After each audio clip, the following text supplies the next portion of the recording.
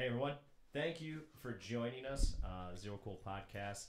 In studio with us today, or in the Beat Lab, I should say, Chris YB Gerard and Steve Marks hanging out with us. Gentlemen, Woo! welcome. Hi, Parker. You didn't introduce my DJ name though. You know. Oh, I'm sorry, with the two X's. DJ Steve Marks. DJ Steve Marks. Yes. This is awesome to have you guys here. A couple of things we were talking about off air before we started. One of them was we were just talking about the term Aunt Jemima Fine and how how the recent rebranding of the brand is now. Was it Pearl It's Mining? like Pearl Mill. I don't know, a mining company syrup or something. I'm actually more of a Mrs. Butterworth. I just switched. I switched guy to Buttersworth anyway. because I'm not buying that new shit that rebranded Aunt Jemima. Just like how's you go like when you're walking in, you're like, where's the Aunt Jemima? And you're like, what? Like if you're used to a brand and all of a sudden you're like, where is this now? Where's the Lucy Pearl Mining Company edition? That's an absolute It's a mouthful. I'll say this though: if anybody needs some Aunt Jemima still, they have it at the. I swear to God, they have it at the Walgreens in Grand Ave. I saw it like yesterday. I think I'm gonna pick a box up just to keep it. That'd be like an awesome relic to show to people 20 years from now, being like, back in the day, there used to be the Aunt Jemima pancake mix. I love that there's nothing in the Grand Avenue Mall, but there's still a Walgreens there. No, you want to know? Okay. Is the food court still kind of popping off? They just put the sign on 2 days ago. It says like the Avenue or something. It's gonna be the food hall. Okay. So that's like almost done. And then swear to God, brand new Foot Locker. A whole new build out, new store Foot Locker just opened up like a week ago. I used to go to the Foot Locker in the Grand. Downtown is thriving. Dating myself Yeah. like late 90s. Yeah. All the time. I was constantly in the All the Grand Avenue Mall. Yeah. That was the spot back in the day. Yeah. But I've been now going. it's like you can go in like the Foot Locker across the street now, or across the hall from it is like you can buy like a bunch of like fake jewelry and stuff like that, or like fake grills and stuff like that. Yeah, that was the heyday when everything was still bustling. Get your airbrush T-shirt. Oh hell's yeah, dude! Yeah. Get some custom artwork done, or the sketches that they always had. Like you get like the one of like Michael Jordan or like Kobe or whatever On a shirt. Yeah. Yeah. Or you could do the framed, like the stencil and stuff like that. When was it? Was it Boston store was the first one that moved out, and then it kind of just went down from there? Yeah, I mean Boston Star like held on for a really long time, and once that was gone, there's no reason to even have a building. Sorry, am I even talking into this thing? Yeah, I was gonna say, I was like, pull the mic up to your mouth. I keep forgetting that there's a microphone here. I've never been in front of a microphone in my life, so it's all. I don't DJ really. It's all make believe. So that's part of the reason why I wanted to have like other DJs on. Like I know what my personal perspective is of what the life during a pandemic and trying to DJ is like. What has it been like for you guys? Like, what have you guys done? What have you been interested in doing? What are you guys moving forward with? For myself, it's been kind of difficult, like especially with not having any gigs coming up. I'm just unmotivated to do anything. I listen to music still, but I don't want to. If I don't need to build my library for anything, I have no interest in sitting on my computer for hours and just putting everything in the crates and designing an outline for a set in my head. Chris? I mean, middle of March 2020, right? I went from DJing 4, 5, 6 times a week to having 0 gigs. I've had 2 live gigs. It's been almost a year. Some of it has been by choice. Some of it is just the venues that I was playing at stopped having DJs. Mm-hmm. A lot of that for them was financial, which I totally understood. Yeah. And I tried live streaming a little bit here and there, and I was throwing mixes on Mixcloud early on, and at some point I also lost my motivation. And it kind of bummed me out because I'm like, okay, do I no longer care about DJing when I'm not getting paid? And I don't think it was as much about the money, like all 3 of us, but when you don't have people to share music with, whether it's new music or you're refreshing your classics crates or whatever, without having people to share that music with, I also kind of lost interest in keeping up with new music, digging for, again, fresh classics. But I have found that I've actually become almost more of a music fan again, in that I'm now listening to whole albums. Yeah. Whether they're new, whether I'm going back to my favorite shit from the 90s that got me into DJing. Because obviously the way we operate, it's all song-based. Yeah. Someone's like, oh, did you listen to so-and-so's new album last week? I'm like, no, just the one song that I play at the gig, which is kind of sad. So I guess there have been kind of pros and cons to all of it. And losing the income was a con. But again, just losing having a place to go and share that music with people was as much of its own con, because I could go get a job, I could drive an Amazon van if I needed to, but not having the juice of the crowd. Yeah. I being around those people, being in front of those people, entertaining, interacting, getting drunk with those people, all went out the window. I agree 1,000%. It's hard to be motivated to play a gig when you're like, well, would this work? Would this work? You don't get to see the reaction from people when you're doing it on a live stream. Right. And it's hard to gauge. And that's like, it was interesting during the summer, and like I started going full swing back in September and October. I started doing like full schedules again. For me, I was literally asking places. I was like, can I do a warm-up gig somewhere? Right. Because I just want to see how people react to the music that I'm playing, to the stuff that I'm doing, because I hadn't seen a reaction from anyone in so long, and you don't get that in a stream whatsoever. I mean, I will say, if I can interrupt you, that certain friends of mine, acquaintances of ours, who have managed to pivot, and not only do they perform well on their live streams, but they get that interaction from also following and interacting with the chat. Yeah. I am not good enough at what I do to do what I do well, and then also be watching a chat, be getting on a mic every 30 seconds, like, hey, welcome to the room. But I noticed people who have gotten really good at that, Bizon being one, Yeah. Kid Cut Up, who we talked about before we started recording. Those guys do a great job. Exactly. It hasn't worked for me, and I don't know if it's because I haven't done it enough. I was gonna bring up Bizon because of the fact that like I catch like his stuff is constantly like a highlight that comes up in my social media feed on a regular basis. That I was just like I see it and I'm like, I can appreciate it because I was like, this guy's doing it, and like you can take a look at the chat and you're like, holy shit, like. But I agree 100% where it's like I don't have the capacity to be able to figure out what I'm doing on the fly and be able to talk to people at the same time, where I'm like, I'm trying to select what I'm doing and handpick everything. Are there a couple of routines in there? Yeah. But trying to be able to come up with something custom and new every time, because I always just assume that the people that are watching watched it the last time, and I don't want it to be like similar to the last quote unquote episode. You feel like you got to come with something new every time you do it. The other thing, thinking about it now, looking at the three of us, is we're not the most microphone guys when we DJ. Yeah. We're not on the mic a lot.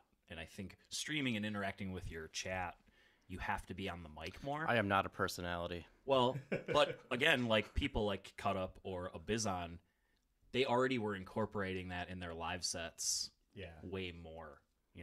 I'll go 4 hours and the only time you hear me get on the mic is like, hey everyone, could you please get the fuck out? It's time to go home. That's a lot of nights. That's the extent of my mic work is just, or the joke like, hey, if you have the red Toyota parked in the lot, your lights are on, like it's very functional. Whereas, Cut Up is a guy who talks to the crowd. Bizon is a guy who talks to his crowd when it's appropriate. So I think those guys were able to take that and transition it well. Yeah. Whereas my pivot is I'm just working retail full time until we'll see what happens in another 6 months or whatever. But Steve, I'll pose the same to you. How has everything been going through the pandemic so far? I mean, let's see. What have I been doing? I can't say I've been doing a whole lot of anything, to be honest. I've just kind of been thinking about the rest of my life. Not to be too deep, but I feel like, especially now, I've already been kind of not DJing as much or kind of pursuing it as much. So like you were already not pursuing it. Yeah. I mean, I was. It's like one of those things where if I'm asked to DJ, I'd like to DJ, yes, but like I'm not actively go getter. Like, I need to have like 10 gigs this week because, it's like it's always been one of those things where it's yeah, like I said, I've never like pursued it. It just kind of happened, and as long as it's still just happening, I'm happy to do it. But like especially now, like I have no desire to be on Twitch or to have build a audience, whatever. I do, however, want to be in a room with people. You know what I mean? It's to me, DJing was it's just like a social. It was my social life essentially, because now it's like what do I do at all anymore? I don't know. I sit around the apartment with my cat.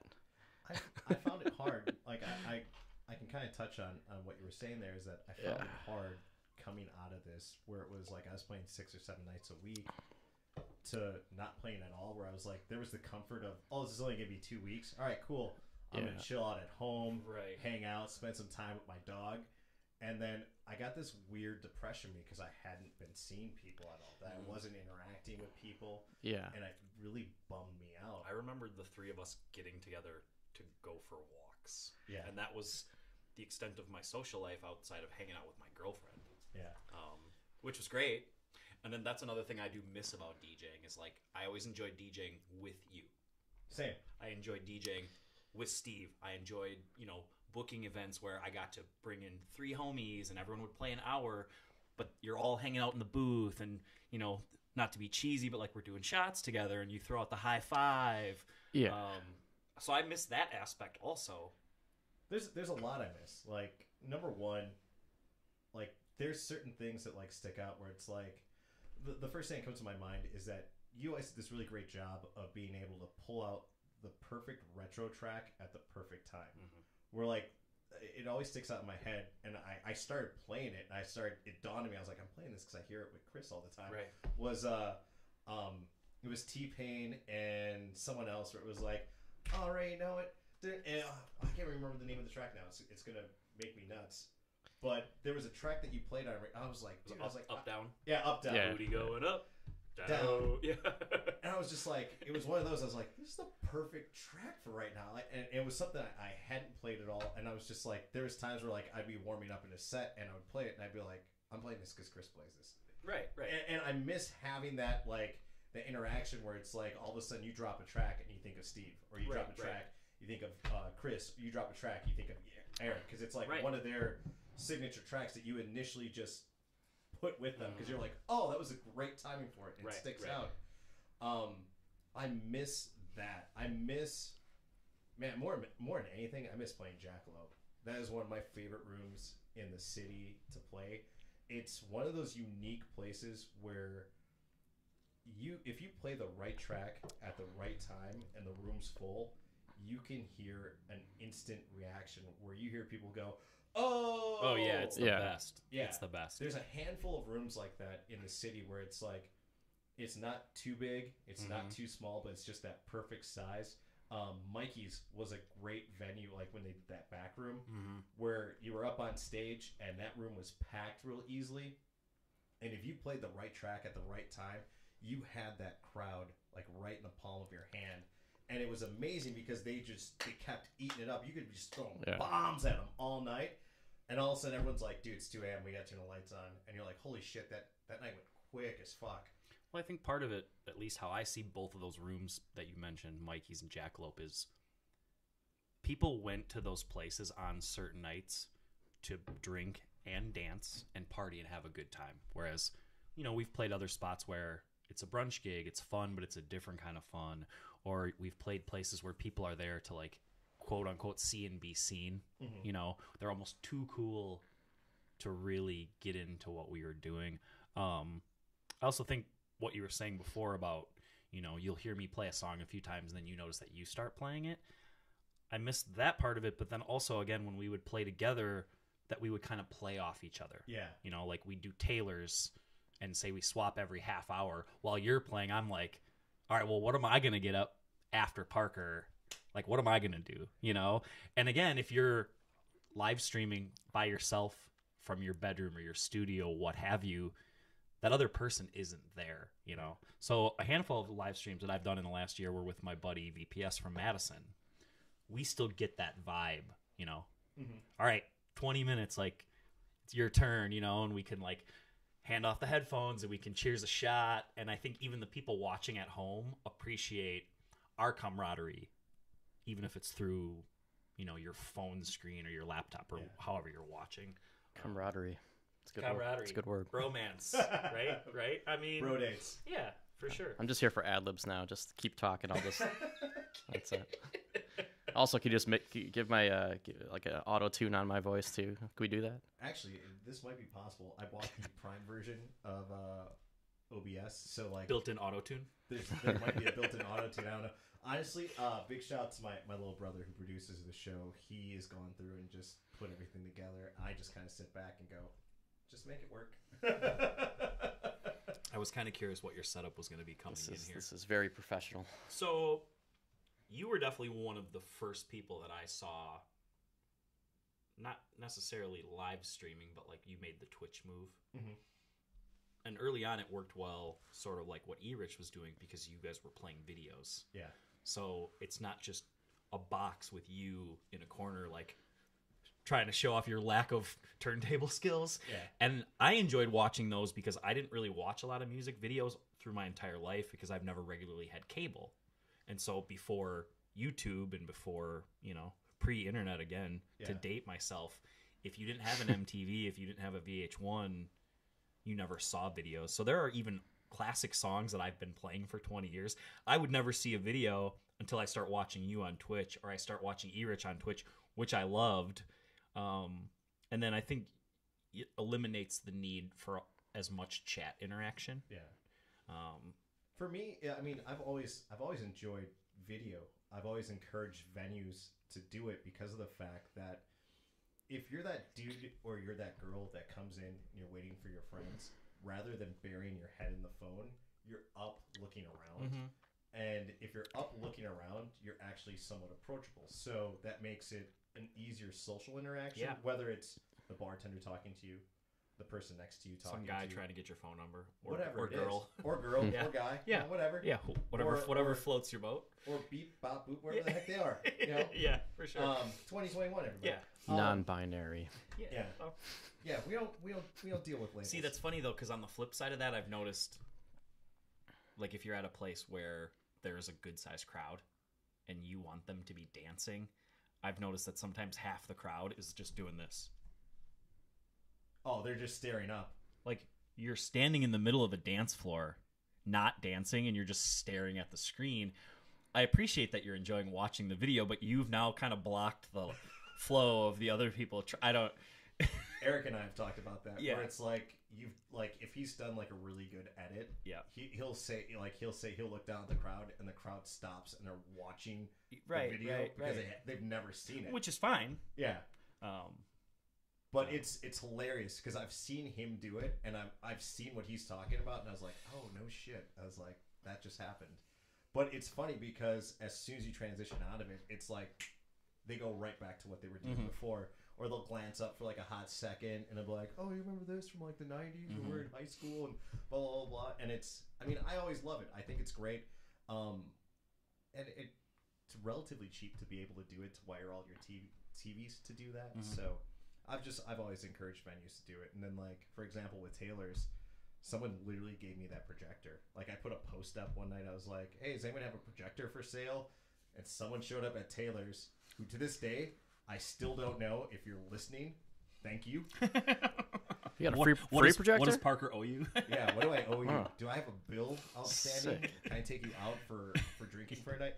This person literally dropped off a box and was like, hey, I saw you put up a post about needing a projector.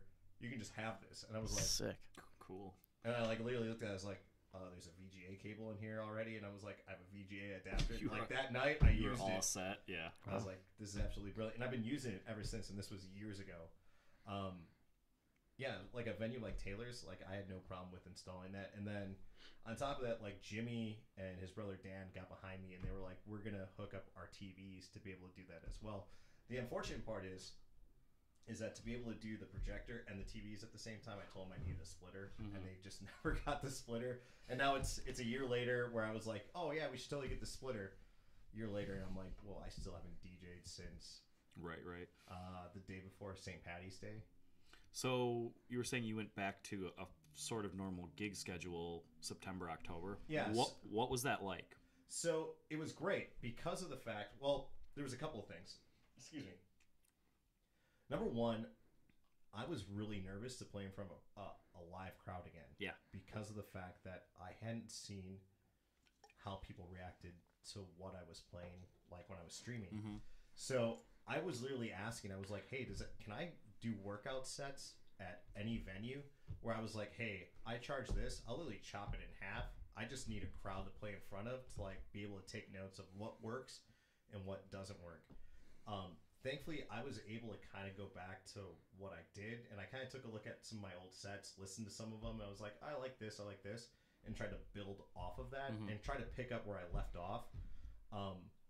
It was fun at the time. You could be up and moving around. You didn't have to be seated like you were right now. I think you still had to wear masks. People had them, but they were pulled down, and people were drinking and stuff like that. It was fun. I was playing Uncle Buck's. I was playing Brothers. I was playing McGillicuddy's. I think those were the only 3 venues I was playing at, and I was doing like two dates a month with each of them. So it basically set it up so I had like 1 weekend off a month. Sure. But it was fun, especially like after Brothers opened up. Because they had done a huge remodel, right? They dropped $3 million on that place. I walked by there the other day, and from the outside, it looks fucking huge. if you're down for it, I'm doing the UFC event over there for the next pay-per-view in 2 weeks. Okay. You should definitely come with. Number one, it's an amazing card, even if you're a casual fan or have no idea what's going on. Number two, it gives you the opportunity to take a look in there, and what they did in there was just amazing. They bought the framing store that was right next to them. Yep, and that place had been there for 65 years. Forever, yeah. They bought that, tore it down, turned it into a patio, redid their kitchen, and then redid the upstairs and just did a complete remodel. The place is amazing. It has this new vibrant energy to it, and Brett and James Hernandez are over there doing an amazing job on having that place work out, especially with what they're dealing with now. You know, middle of a pandemic, it's hard to keep staff when they're not really making money and stuff like that. Like when I was there for the last UFC event, Brett was in the kitchen like flipping burgers, and James was like making drinks and stuff like that. So those guys are on their toes 14 hours a day and doing an amazing job at it as well. Excuse me. But going back to what I was saying before about Brothers reopened, and like I said, it was a rebirth for that place. And it was like 7-8 years ago when I first started playing there, is that there was all these young college kids that come in, and they just wanted to have a great time, and playing in front of that crowd was like playing in front of like 5,000 people, and they were singing along to everything. My girlfriend who took off one of the nights to just kind of see what was going on, she was like, they were singing the entire Killers Mr. Brightside to you. And I was like, yeah, that happens. Yeah. She's like, they know that song? She's like, every kid in that crowd is like 21, 20 years, 22, 23 years old. Or like all the stuff that like I play that's like Blink 182 or like MGK's song and stuff like that, people were singing along to it. And she's like, this is just an amazing thing to observe. Which is hilarious because half the songs I play, I don't know all the words to. Right? Of course, I'm also always listening or thinking about the next song. Yeah. I'll catch myself singing along to the song I'm queuing up. And I'm like, if anybody's trying to read my lips right now, it doesn't make any fucking sense. But yeah, I did a bunch of gigs over the summer. Actually, me doing the McGillicuddy's one is July 5th is how my girlfriend and I got together. It was her birthday. She came out with one of my friends, and I hadn't seen her in a couple of years, and we ended up just talking and catching up. Like immediately after my set was done at like 9 o'clock, because at that time, I can't remember what the restrictions were, where it was like, they're like, we don't want to do DJs past 9 o'clock because it makes the city happy somehow. So I gotta tell you, I was really bummed because I assumed there would be a lot of patio action last summer for DJs and just for a place where people could more safely be out because you're outside. Yeah. But I think so many venues had taken such a hard hit being closed for those couple months that people were hesitant to spend the money we had been doing Iron Horse brunch gigs and it was patio. And Yeah. I'm like, dude, I'm gonna have these brunch gigs. It's the weather, it's gonna be great. And every week or 2 weeks when the next gig would roll around, they would hit me up and be like, yeah, we're not really ready to put DJs back in our budget, which kind of sucked because we only get so much patio time in Milwaukee. Yeah. And my whole summer, again, my schedule it all went away. So as far as Iron Horse goes, there was an article in Milwaukee Journal from back last January, not this past January, the January before, about how they had switched management companies, and I think that's shout out to Jordan who brought three of us over for that. Yep. For their Sunday gigs and all the other stuff that they did over there. They changed management companies, and it had to do something. I'm paraphrasing the article. The owner came in, filed an injunction, pushed that management company out, brought other people in, and I don't know if that's what it was a forced transition, but it was, coming out of.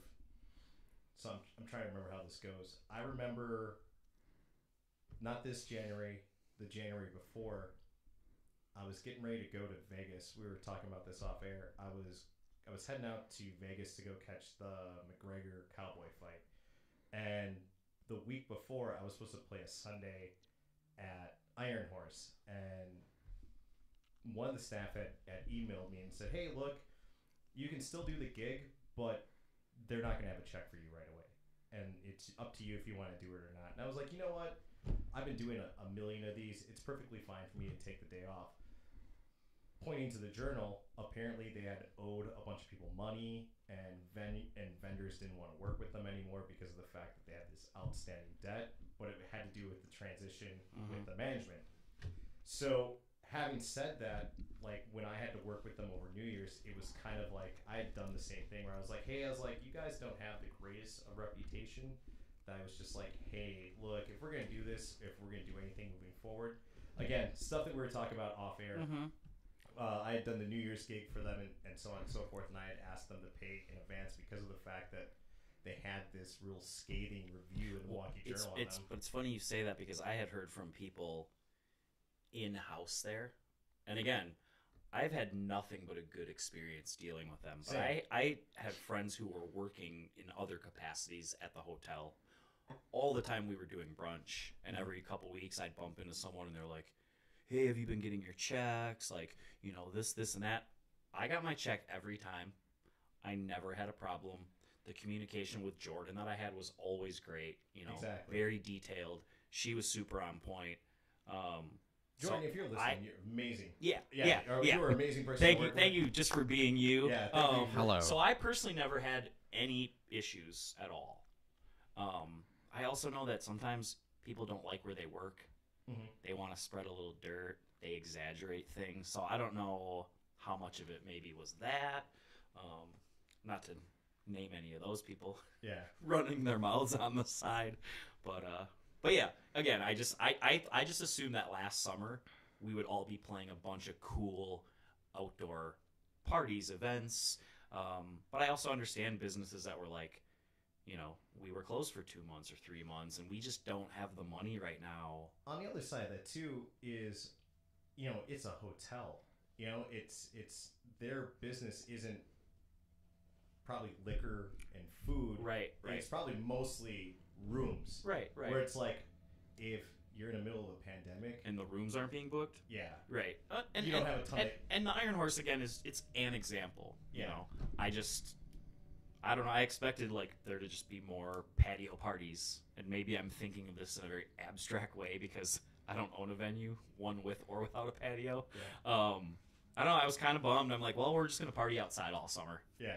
And then I was just getting drunk on my porch. I wasn't like. I'll ask you guys this, Steve. I'll start with you. As far as having all this free time to be able to actually enjoy a summer, for myself, this was the first time in probably 15 years I actually got to enjoy a summer. Oh yeah. I was out kayaking. I was doing everything outdoors possible, and because of the fact that I had so much free time, it was just like, okay, I'm gonna do the gym, then I'm gonna go kayaking, then I'm gonna go. The next day, it was like, I have nothing to do today. I'm gonna pack my my cooler. I'm gonna go paddleboarding. I'm gonna go do this. How was it for you? I wish I had an exciting summer like you did. I don't. I honestly, I mean, I definitely, hit up the beach and stuff like that, but I can't pinpoint any specific memory other than, they're up pretty much summer for me. I walk around downtown and yeah, I don't know. My favorite part, I guess, like living downtown is that the Lake State Park, whatever it is, out on by Discovery World. I like hanging out there. I can't. Where you can walk around yeah. the backside of Summerfest. Yeah. And Summerfest is always open during the day. You can walk through there. Yep. But I don't know. Like this whole entire year has just been a fucking blur for me. It's like 2 weeks ago was pretty much. I mean, it feels like 2 weeks ago I was like having like my last gig before all this, and then all of a sudden it's the same time, next year again already. But yeah, man, I wish I had more detail in my head right now about what I did during the summer, but I was not kayaking like you were. I was not living the summer of Parker. I mean, like I said, man, I hadn't been able to enjoy a summer because it was one of those things where it was like you would have a day off and then a venue would get a hold of you. Right. And they'd be like, I heard you have the night off. Do you want to come play by us? And it's so hard to turn down the potential money that you can make for playing a 4-hour game. Right. And it's like, you know what? I can go in there and they go, hey, this is the room. This is the format. And you're like, oh, I can rock this. I can rock the fuck out of this. Yeah. And especially as a venue you haven't played. And you're like, oh, fuck yeah. I want to play here, definitely. But I've had so many of those come up where I had a day off and I'd have like plans to go do something. Then it's like they hear that you're off and you're like, hey, you want to come play by us? Or another homie in the industry is like, oh, you're off, dude? Can you come play by us tonight? Right. And it's so hard to turn those last minute gigs down. Where like I didn't have any of that stuff coming up. So it was easy for me to know that I could have a day, enjoy the day, and not have to worry about, oh, someone's going to call me to do this gig last minute and I'm going to be burnt out from being outdoors all day. Well, and I don't know about you guys, but the way we all were living a year ago, right? You work nights. Mm-hmm. We don't get out of a venue till 2 or 3 in the morning. You still go home, you unwind, even though you've already been drinking for 4 hours. You're up till 4, 5, sometimes 6 o'clock if you're really jazzed because you had a cool gig and you had a great set and you're just like stoked on yourself. Well, then you sleep till at least noon. Mm-hmm. You get up, you got to do your normal shit. You got to run your, like,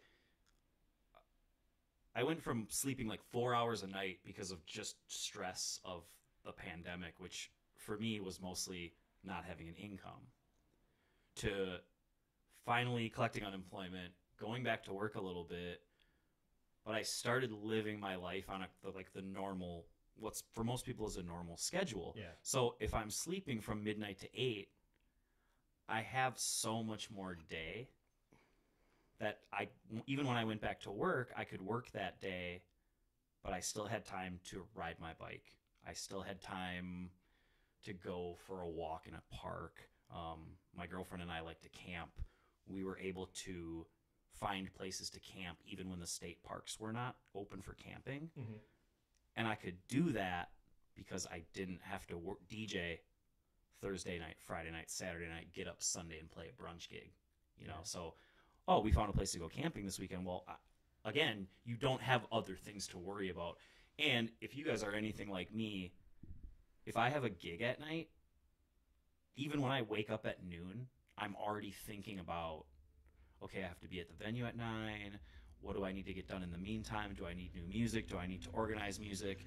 It's hard to enjoy any daytime activity because that gig is always in the back of your mind. Whereas I think somebody who works a day job, you get up, you go to work.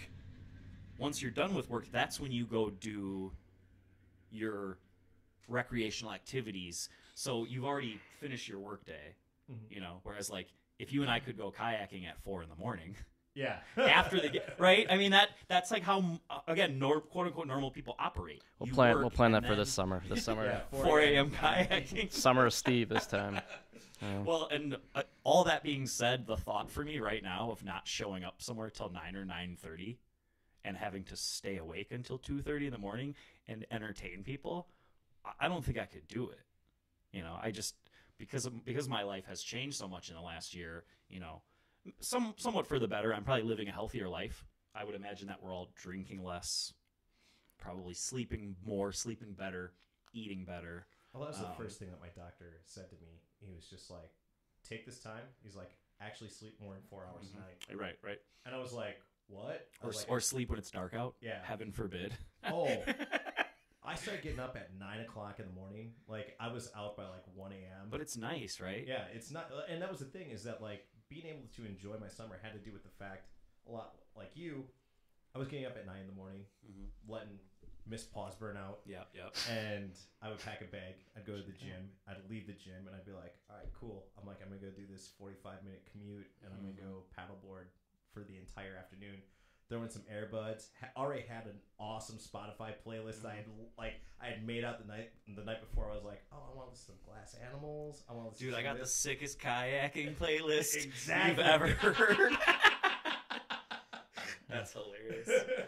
Oh man. And for me, it was maybe it was me missing out on putting a playlist together for a crowd. Yeah.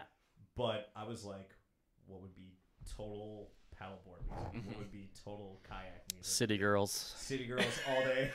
Mm-hmm. Megan Thee Stallion. Funny that you guys reference various artists, because the other pro for me of not DJing the last year, I don't have to pay attention to new music that I don't love. I won't even say don't like, because you know me, I'm generally not going to play a song if I really don't like it. Yeah. I don't care if it's the biggest song in the world and everyone in the room wants to hear it. If I really don't like a song, I'm not going to play it. But I don't have to worry about any of that shit right now, which has been kind of nice. And not that I was playing the most like current top 40 club gigs, but you still have to be aware Of what's going on. Yeah, and it's been so nice to detach from that. I will say this. And I still keep a few of my like digital music services for when I do want to go poke around and just kind of go on DJ City or what have you. But again, it's nice to not have to do that. Yeah. I will say this, as far as 2020 and 2021 goes, is that female hip hop artists have completely blown up the game. I admire and have a ton of respect for him in the sense that Megan Thee Stallion has crushed it for the last couple of years. New artist Mulatto, amazing tracks. City Girls, like everything that those and even Cardi B, all the stuff that they're doing reminds me of like that late 90s like Dirty South beat where like everything was produced by like Manny Fresh, where it's like that rapid hi-hat, but it had that like fat sound to it, where I think a lot of it was lacking for part of the 2000s, is that everything sounded real thin and everything has kind of become more of a thicker sound now, if that makes sense. Yep. Do you feel like every 3 or 4 days a new My Neck, My Back comes out? Like there are like 20 new was Kia? Yeah. Kia. There are like 20 more of her running around, and I think it's awesome. I love it. I absolutely love it. What was the other one I was just thinking about the other day? I lost my train of thought there. Sorry, I was thinking about Kia and like all that whole Neptune sound and stuff like that. That Neck My Back song was actually originally supposed to be a Britney Spears song. Britney had passed on it, and the Neptunes were like, Really? Yeah, and they're That's like, crazy. Wait, what? Hold on, what? So initially, the My Neck, My Back track. My Pussy and My Crack. Yeah. Yeah. So That was gonna be all of those- that was gonna be a Britney Spears song. yeah. This the doesn't sound real. The Neptunes had sent it over to her and was like, "Hey, is this something you want to do?" Is that a Neptunes beat? Yeah. Get the fuck out of here. I feel like that's all like pre Neptunes era, but like I don't. Yeah. That was 2004, 2003. Have either of you guys watched any of the? I'll look it up. Yeah. Well, Either of you watched any of the Britney Spears? I've heard about it. Is have it not is watched. it a documentary or is it It's so she's not in it. I 'Cause- watched it. It was on Hulu. right? Um, Because I've noticed there are now a lot of I want to call them mini series, but a lot of these docu-series where what they would used to break down in an hour and a half, it's like 5-hour long episodes. Some of them it's like too much for me. the one on Hulu, I think, was about 90 minutes. Okay. And they don't really talk to. So Britney. is it? It's a standalone Yeah, thing. they report on it. By the way, side note: the My Neck, My Back was 2001. Mm-hmm. It doesn't list the producer on it. I got it. Michael Taz Williams. That is Michael Taz. Michael I Taz thought that was Williams. Neptunes. I don't. Where Yeah. the hell did I read that then? Maybe I'm thinking of a different Kaya's song. I'm glad we cleared that up. Yeah, I thought that was a Neptunes beat. No, I guess not. Okay. Mhm. Moving on. Moving back to the Sorry, Britney sorry, thing. sorry we to can like totally- fact check the host here. I but- also, No, it's I also perfectly think that for fine. the last 5 years, I've been playing a re-edit of My Neck, My Back, so I don't even know that I remember what the original beat sounds like. It does have a very Neptune sounding snare Yeah. that it starts off with, so I could see where that would come into an assumption. We're talking Britney. I watched. It's Britney, Britney, bitch. Whoop, whoop. I almost wore my Britney Spears shirt tonight too. I'm wearing a. What did I do? Well, Skullson, the Wu Tang one. That's a good one. The Britney doc I watched on Hulu, and they don't talk to her at all. They just talk to reporters. They talk to lawyers. They talk to everyone around Britney, but Yeah. they don't talk to her directly. It's unclear if she's currently still like in a mental institution by the end of it. Like, I was just talking to somebody at work about this the other day that from what they had either seen, heard, read, word on the street, I have no idea that she's, I hate to say this, but still a nut job. And again, not to pass judgment on a woman who I know nothing about, could not pretend to understand the pressure through her entire life, you know, from child star to whatever. There were times over the years where I honestly felt bad for her, you know, and it was easy to make fun of her and, oh, now she shaved her head, or what's she gonna do next? But it's like there was something going on in her mind, or her life that. well, you take a look at the time. TMZ Yep. was a huge thing The paparazzi Paparazzi. craze of, you know, around all those females Yeah. for whatever. Like, everyone was fascinated with Paris Hilton. Lindsay What- Lohan. Yeah, Lindsay Lohan, Britney Spears. Well, here's the question: why are they interested? Sure. I mean, Sure. they're hot, Yeah. they're cute, like Yeah. they're all our age. But what about them is interesting? 23. We're Yeah, all like- 23. What about? I mean, outside Britney making music, what was interesting about Paris Hilton, except for the fact that she was just like kind of a. She Well, was like, the interest is that they were famous. yeah, but In that TV show, and they just did dumb shit where they grew I up in never like watched the it. country or Yeah. something. That was a great yeah, one. I never With watched Nicole it, so Richie. like I never understood it. But I was like, you people aren't solving world problems or anything like that. So why is there such this huge fascination? But on the flip side, there's no male version of that. Can we talk about the Kardashians? The Kardashians are male. Well, That one guy, what's his name? The guy, Rob. oh, you can't. Rob? Or is Oh, that- I was gonna say, I was like the. no, dad who's no, now- but you Yeah, you Caitlyn. asked Don't dead name. but you Caitlyn. asked the question, what's so interesting, or what was so interesting about a Britney, a Paris, a Lindsay, outside of the art that they created, if you want to consider it that. To me, the Kardashians don't even create anything, but so many young people look to them as an example of how to live a life that none of us are ever. It boggles my mind. Yeah. Like, so you're famous for being famous, and then somehow you continue to be famous or get more famous. I don't get it. Like, I am curious. is it because people like watching the train wreck? Yes. Yeah, you Absolutely, Can't turn if you see a car crash happening, it's hard to turn your head away. Right. You know, Yeah. so I imagine that there's a level of fascination with people that want to see that. It doesn't really interest me. Honestly, I'm just jealous that I don't have a bigger butt and a shit ton of money. Listen, squat rack. I'll show you some crypto shit. Ooh, crypto for dummies. We'll get you paid, son. Oh man.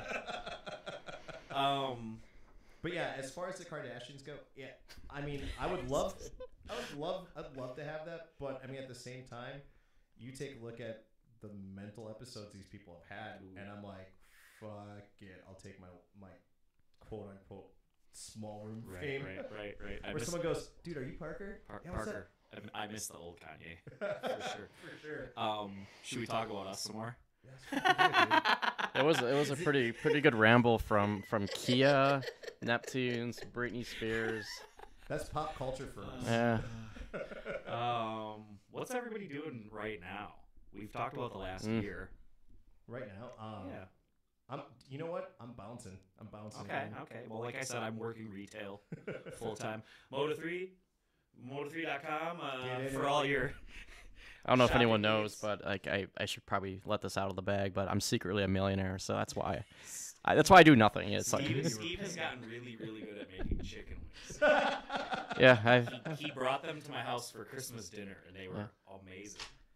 there were some good work I've been putting in. Busy in the kitchen. Yeah, I mean, I guess that's something I've been doing. I've been, I like to say that anything that I would get like takeout, I would like to just make at home all the time and not have to pay $1 million because although I'm a millionaire, I just I'd rather save the money and donate So, it. Let me ask you this: with February being obviously one of the coldest months it was ever recently, were you just burning money to keep your place warm, or was it like, do you do normal like poor people shit? I don't know if you know about my apartment building. It's free heat. Oh, So I got free electric. I got free heat. dude, I live the life, man. you told me there was a 2-bedroom in that place. I might have to go over there now. Yeah. Podcast studio over there. No, if that ever comes up, I'll let you know. But yeah, it's huge. It's pretty Hells great. Yeah, dude. I mean, then you can just walk right downstairs and And then I go to my day job. I live above a strip club. I Just work at thought, a strip club. and he works at the strip club I live above. Are you bouncing at the strip club? No, or I'm DJing Monday through Wednesday at Silk. on Juno or on 3rd Street. 3rd Street. Yeah, and then on Fridays and Saturdays, they asked me to bounce over at Taylor's, which, with the health department coming in last week, I guess they were pretty happy I was there because I'm pretty like, hey, stay seated, put your fucking mask on, Right. don't be an asshole, Right. don't put everyone else's livelihood in jeopardy because you're an idiot. And you don't want to behave. Yeah, and I get, that's the hardest thing is just being like trying to explain to people like they go, COVID's fake or whatever the fuck idiocy that comes out of their mouth, and it's one of those that you go, hey, you understand that there's a bar back here, there's bartenders, there's waitresses, there's a manager, and there's owners, and you're gonna take away all their livelihood when someone walks in and goes, hey, here's a $20,000 fine. Right. And they can't pay it, or they have to sell their venue to pay the fine because you don't want to wear a mask. Understand that I get that there's no repercussions for you, Right. but there's repercussions for this venue. And the people that own the venue are friends of mine for 15 years, Right. and I don't ever want to see anything bad happen to them. And that's, how do you sum that up in 5 seconds for someone to understand, Right. or let alone someone who's hammered and it's just like, I just want a shot, I want to drink, I just want to do whatever the fuck I want to do. And it's like, no, man, you can't. It's a different time now. You gotta just listen, throw a mask on, stay seated, play by the rules. We're rule followers. That's all it is. Yep. Well, like you said, even if you don't believe in the reason for the rules, they're in place. Venues have to follow them. If people want places to go out, the least they can do is play along. Yeah. It's really. Guess we found out that people are assholes. I mean, We just figured that out yes. last year. Yep. Yeah. We found it out here first. But it's been challenging. From a personal, I don't even know if I should be sharing this. There's like 3 people listening anyway. Everyone knows I'm kind of a prick anyway. Yeah. I had a guy tell me, he goes, you're not going to talk to me this way. And I went, or what? I go, you can leave. I was like, no one's putting a gun to your head to keep you here. Right. And he's like, you're not going to disrespect me this way? And I was like, disrespect you how? You're in our house. Right. These are our house party rules. Right. We're obviously breaking them. You don't give a shit. Kick rocks. Right. And he proceeded to tell me how he was going to kick my ass. And I went, I'd actually like to see you try. I'm like, what's the first move you're going to do? Are you going to throw a jab first? Are you going to throw a wild haymaker that I'm just going to duck under and hit you with an overhand right and just put you to sleep? Do you like how Parker not only analyzes UFC fights when he watches them, Yeah. he analyzes a bar fight that he might not actually get in. I was really curious. I was like, I know what I would have done. Throw you off and I'd tickle you. Steve's like, I'm coming to get you. just all like shoulders up. You would have actually probably caught him off guard if you did that. That's what I'm saying. He doesn't have a counter move You go for the tickle monster. Just tickle and right to the nuts, then you win. Oh, man. My dad taught me how to fight. Not to keep interviewing you, right? What are the vibes like at a strip club Awesome. during a pandemic? It's no different. So you walk in there, and are they not? Everyone's seated to begin with. Sure. So- But are there lap dances? There are. There so, are. Okay. So Do the dancers? Dancers, we call them that, right? yeah. Do they have? Entertainers? Are they wearing masks while they give you the lap dance? Listen, I said this. 'Cause I think that'd be like low key kind of sexy, actually. It's like Mortal Kombat, like Here's Melina and Katana. Here is my Jade. perspective on it. Is that we had our first meeting before we were about to reopen, and I brought it up in the meeting. I was like, in all actuality, I was like, this is Butterface here. I was like, if you're not an attractive stripper, you can totally cover that up with a mask winning, and just Yeah. crush Yeah. financially. But yeah, it's pretty simple. Like everyone is already seated in a club to begin with. 'Cause Yeah. everyone wants that intimate interaction. Everyone's already seated at the bar to begin with. or at the stage, Or at the stage, Yeah. yeah. So the only time that like you're not required to wear your mask is when you're drinking, and then like you can be in the couch room.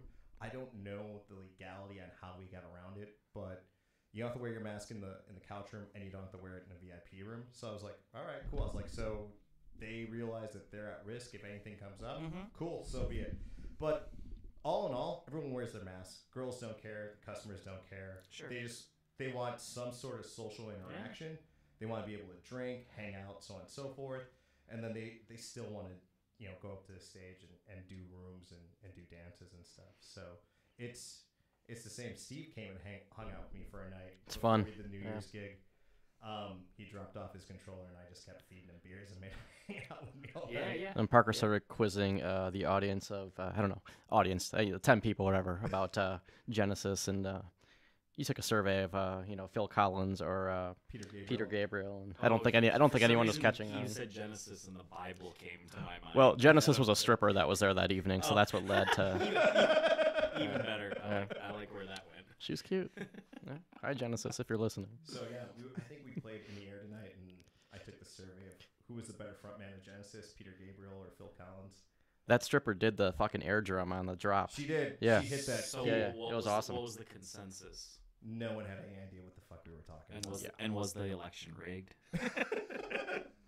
Definitely. Yeah. No one had Yeah. any idea what we were talking about. They were just like, That's Peter amazing. Who? Who the fuck is Phil Collins? Two 40-year-olds hanging out in the DJ booth. Hey, 38. I got another. I mean, there's old fucks at the strip club too, right? I'm starting to be one of those old fucks. I turned 40 in, I think, like 40 days. Oof. Just get a 40 in 40 I days. mean, I'm gonna be 45 this year, Oh, really? so here we I are. thought you were my age. No. Oh, you hide it well. Yeah. Oh wait, I'm gonna be 35 this year. Sorry, Yeah, did that come out I'm wrong? gonna turn 30 this year myself. Oh man, I'm going back to work on Saturday. Oh, really? Where are you playing? They're bringing the quote unquote dinner theater back to Vagabond. Oh, nice. Yeah, which I feel 100% comfortable with. For myself, just because of the setup there. Yeah. You know, the booth, you're like 10 feet socially distanced from the nearest person. And Yeah. the only people that come in the booth are generally managers bringing me shots. So, you know, it's real easy to just... Casadores all day. Yeah, Casadores all day. I'm still not sure. I don't want to say that I'm not ready for it, but I haven't played in front of a live audience in any manner since September. I did 2 private birthday parties last year. It's also a low pressure gig because people are just drinking tequila and eating tacos, Yeah. and I'm kind of just playing background music for them. But it'll be fun. Like a gentle re-entry Yeah. into what I'm hoping is a year where, you know, we'll be rocking together again. Just the tip. I'm Just the tip. Hopefully Steve and I will be, you know. What? That's still, you know what? The two of you together on New Year's Day a couple of years ago were Kush Bula and I think Henry and I came in. You Oh, guys, to Malone's. Yeah. For the Oh yeah, That was- the daytime. that was one thing that didn't happen this last year that I was so sad about. The New Year's Day party for me at Malone's is more fun than almost any New Year's Eve gig I've ever had. dude, it's And of course I woke up and I'm hanging out at home with Dana, and within an hour all three Malones texted me and they're like, "Hey man, it's just not the same without you." I was like, "Fam, trust, it's not the same sitting on my couch having Bloody Marys and watching TV, you know." But whatever. I mean, I'll cry my beer a little real quick for a second here. speaking of beers, hold on Yeah. a second. You doing okay with that? Yeah, I'm still good. Brandon, you want to grab a round? In a I hot could, second yeah, here? I could start drinking now. I think. Do you want a beer? You want a mixed drink? You want a scotch? What do you want? The fuck, scotch. I'll do a beer. A beer? Yeah, You want to grab a? I got a have cardigan, but 312. I don't drink scotch. You know, it's cardigans. Do you want me to go do it? Fancy. Yeah, if you want to grab I'm it. closer to the door. Okay, You can- we'll keep Brandon on. You the can feed make Steve talk more All right. while I'm gone. So there's hold on. There's some 312. There's some Stellas in there, and there's Boddingtons. What would you like? I'll do a 3-1-2. All right, the 312 is in the lower right hand crisper. you want another one of these? Grab me one of those. Grab one for yourself too. You want something? Thank you, Good. thank you, Brandon, thank good? you. Okay. back. I'll be back. Brandon's still upset with me that I forgot his Mountain Dew. I ran downstairs earlier and I was It's like, the I was like, it's oh, required payment is Mountain Dew. I was like, hey, I'm like, I got packages here. I'm like, before Steve and Chris get here, I'm like, I'll go around downstairs and go grab my packages. And I was like, hey, dude, do you want anything from the vending machine? He was like, yeah, grab me a Mountain Dew. I got so excited about my packages, I completely forgot about his Mountain Dew. Came back up and he was like, Understandable. where's my Mountain Dew? And I was like, oh shit. I was like, you want me to run back downstairs? Gotta go up that mountain, get that dew, you know. He ended up opting out for water. He's like, this is the healthier choice. And I got this glare from him. When did they put that buzzer system on the outside of the building? They actually just did that, like, I want to say they finished that in a week or two ago. It's kind of sketchy, like, because it just has everyone's name and unit number on there. Why? Why do they do that? Yeah, they got my government name on I there. mean, Jeffrey Dahmer, you know, roamed these streets. That'd be a pretty ideal thing just to be able to look up whoever you want and then wait outside until they come out and murder them. You might need a bottle opener for that. Yeah. Hold on a second. There we go. Boom. You got Just like my dad and my dearly departed grandfather. Keep a bottle opener on your keychain or on your key ring. there you go. Thank you. Oh. Goose Island. I just, yeah, we got a little on the carpet. This plasma is me getting hammered later. She's like, why is this carpet smell? Why is she not hanging out here now that started Is she recording? crashed out under here? No, she's not even she here. usually hangs out under here. Probably got a hold of Chris's almonds. No, what she likes to do is, she likes to go sleep in my bed when I'm not in it, because I imagine there's something rolling over in the middle of the night that could possibly kill her, or it's just flagellant in the middle of the night, just killing her with methane. Dog just hates your farts. It's funny though because like if I pass out on the couch or something like that and Callie's here, I'll wake up and I'll go upstairs. She's sleeping right next to her. Yeah. And then like that dog never comes near me. Weird. She's just like, no, 220 pounds of my father's is not good to have roll over on me. Almost crush her once, then never again. Yeah, I've honestly, it was one of those that I did roll over on her one night, and I noticed it right away and like woke myself up and was like, "What the fuck?" And she was just like, and, like fucked off the bed. So here's I'm gonna tell a cat story because that's just what we're doing right now. No, go ahead. My cat sleeps in my bed every night, Ooh, and she put a little pillow out right next to me, and she always sleeps right on that pillow every night, routine, clockwork. It's sweet, isn't it? oh, that's nice, man. Yeah, Oz is just she'll do like if I'm sleeping, she'll sleep on the other end of the bed near my feet. Excuse me. But she mostly she has a bed right next to my bed, and then she has another bed in her room, and then Bed right here. and then she's got a bed here, and then Jesus she's got another Christ. one in the living room. It's a fucking spoiled dog. She is. I mean, you've seen her though. Yeah. She's adorable. You just She is wanna buy her adorable. Stuff. It's like it's like a trophy wife, but it's a trophy dog. You know. What She knows she's did I cute. miss? We're talking animals. There are Balvenie. rounded. I was gonna say there are rounded ice cubes if you wanted. That Oh on, my on a rack. fucking Good, god! just a little sip. I just figured since we were talking about getting old, a little scotch seemed it's seemed so good. seemed appropriate. It's so good. Uh, There's a Japanese whiskey that's sitting on the counter too. That I I got. saw that. That looked. We might have to bust that out after that this. looked tasty. Randon got that for me for Christmas. That was just like, ooh, we might have to bust this out. I've still yet to kick the top off of that, but tonight might be the night that we actually open that up. Sure. The hell were we talking about before we took a beer break? Well, we started talking Summer? about what everybody was now doing with their time. Oh, yeah. Yeah.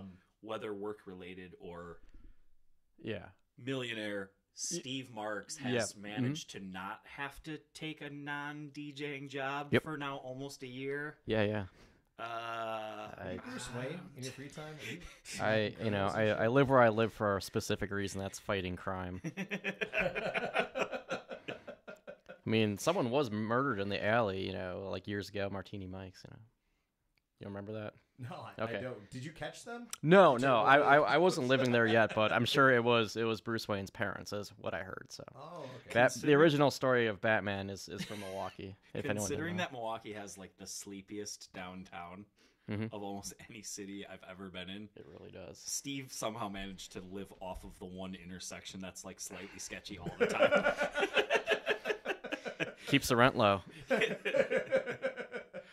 I remember someone had said that because they live like a couple of blocks west of here, Mhm. and they were like, "Yeah, we keep our property value down." I was like, "How do you do that?" He goes, "Every couple of weeks, just fire a couple of rounds off in the backyard, let people report shots fired." And I was like, It's fucking brilliant. brilliant. Yeah. Jesus. Wow. Oh my god, that's amazing. I was like, I'm not naming the person, but I was like, that's absolutely fucking brilliant. I'm like, I want to stay in this neighborhood now just to do that. Yeah. Was everybody able to collect some free money last year outside of the stimulus check? I got a couple of weeks of unemployment. Was it the PUA? Yeah. Or PUA, as my girlfriend's uncle calls it. He's like, Chris, did you get your PUA yet?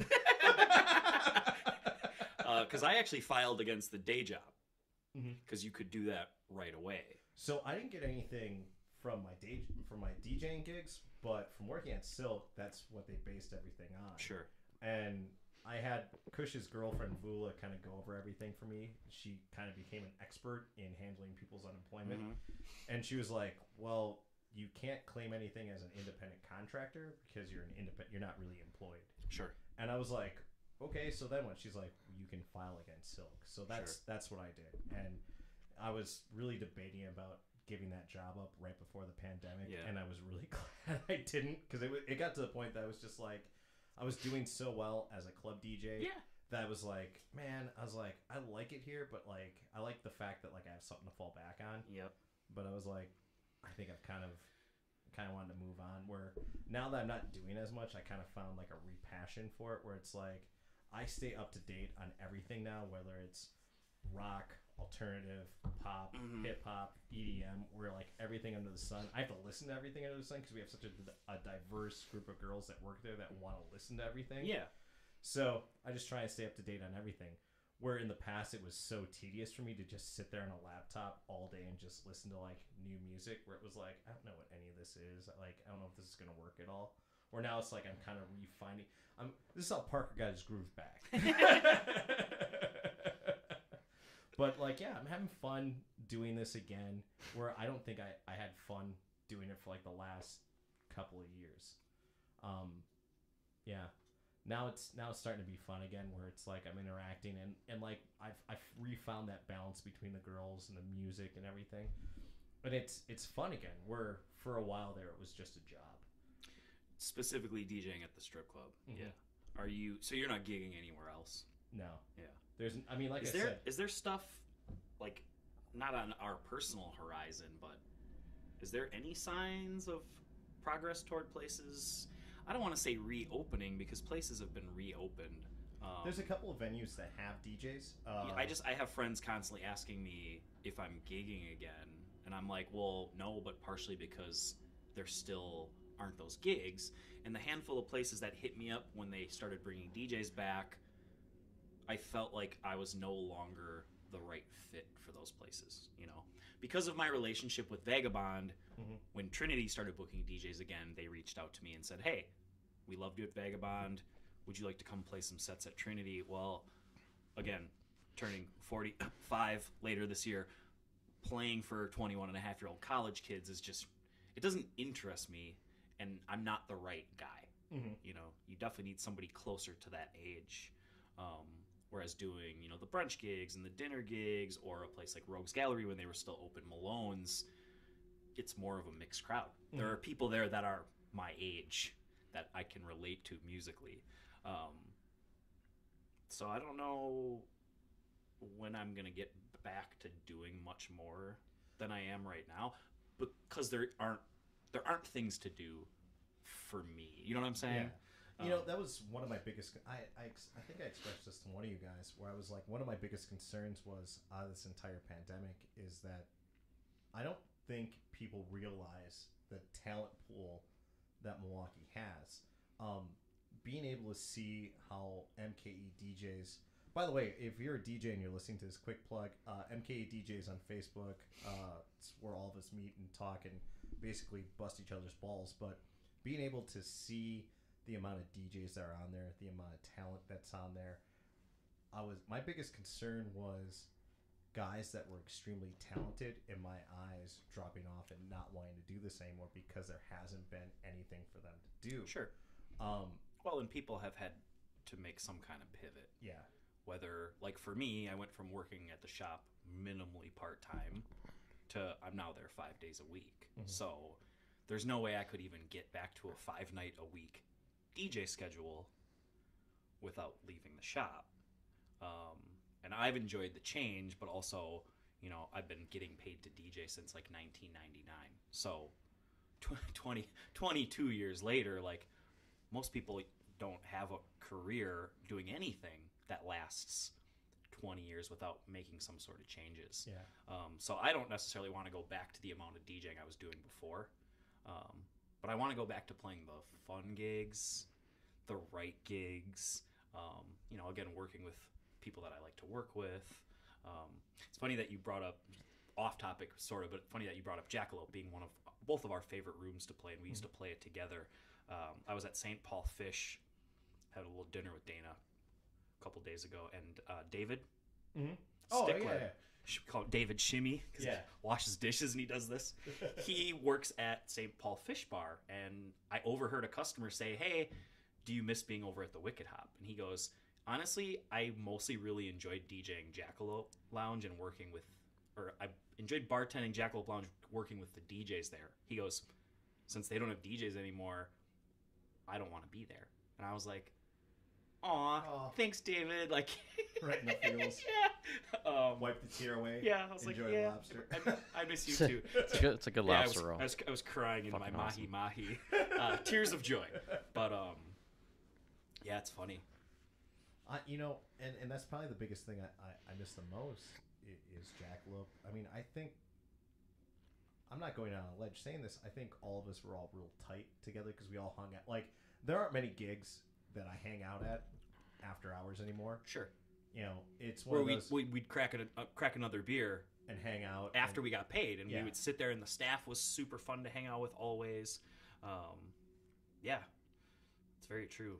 Most you know, going back a year, most of my gigs, it was like, lights come on, can I get paid so I can go the fuck home? Yeah. And you're right, Jackalope was a spot where it was fun to just kick back, or, you know, it was a place where I always preferred playing with one of you guys. Yeah. I can do 4 hours by myself standing on my head. It's not hard at this point. But it's always fun. It's way more fun that every hour I got to hear you play, or I got to hear him play.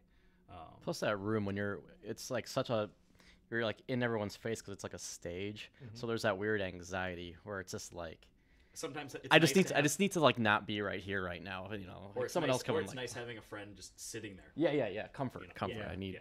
Yeah. The homie on the side. And that was always the thing with friends when they came through and I had to play there by myself. I was like, hang out up here. Yeah, grab a bar stool. Yeah. Hang out up here. I'll order some wings. I'll order We'll some just- shots. Yeah. Just hang out with me up here because it's I don't like it was something I had to address in the off time is that I didn't realize that being on stage in front of that place like that was one of the key places that gave me huge anxiety about being on stage. Like there'd be times, I guess I'm fine with talking about this, is that there'd be times where like if I didn't have like a good time to warm up, like a good 10, 20 minutes, and it was just like 10 o'clock hit and there was all of a sudden people like rushing in. Or you'd walk into set up and there'd be 50 people in there like, what time are you starting? What kind of music are you going to be playing? And you're like, Yeah.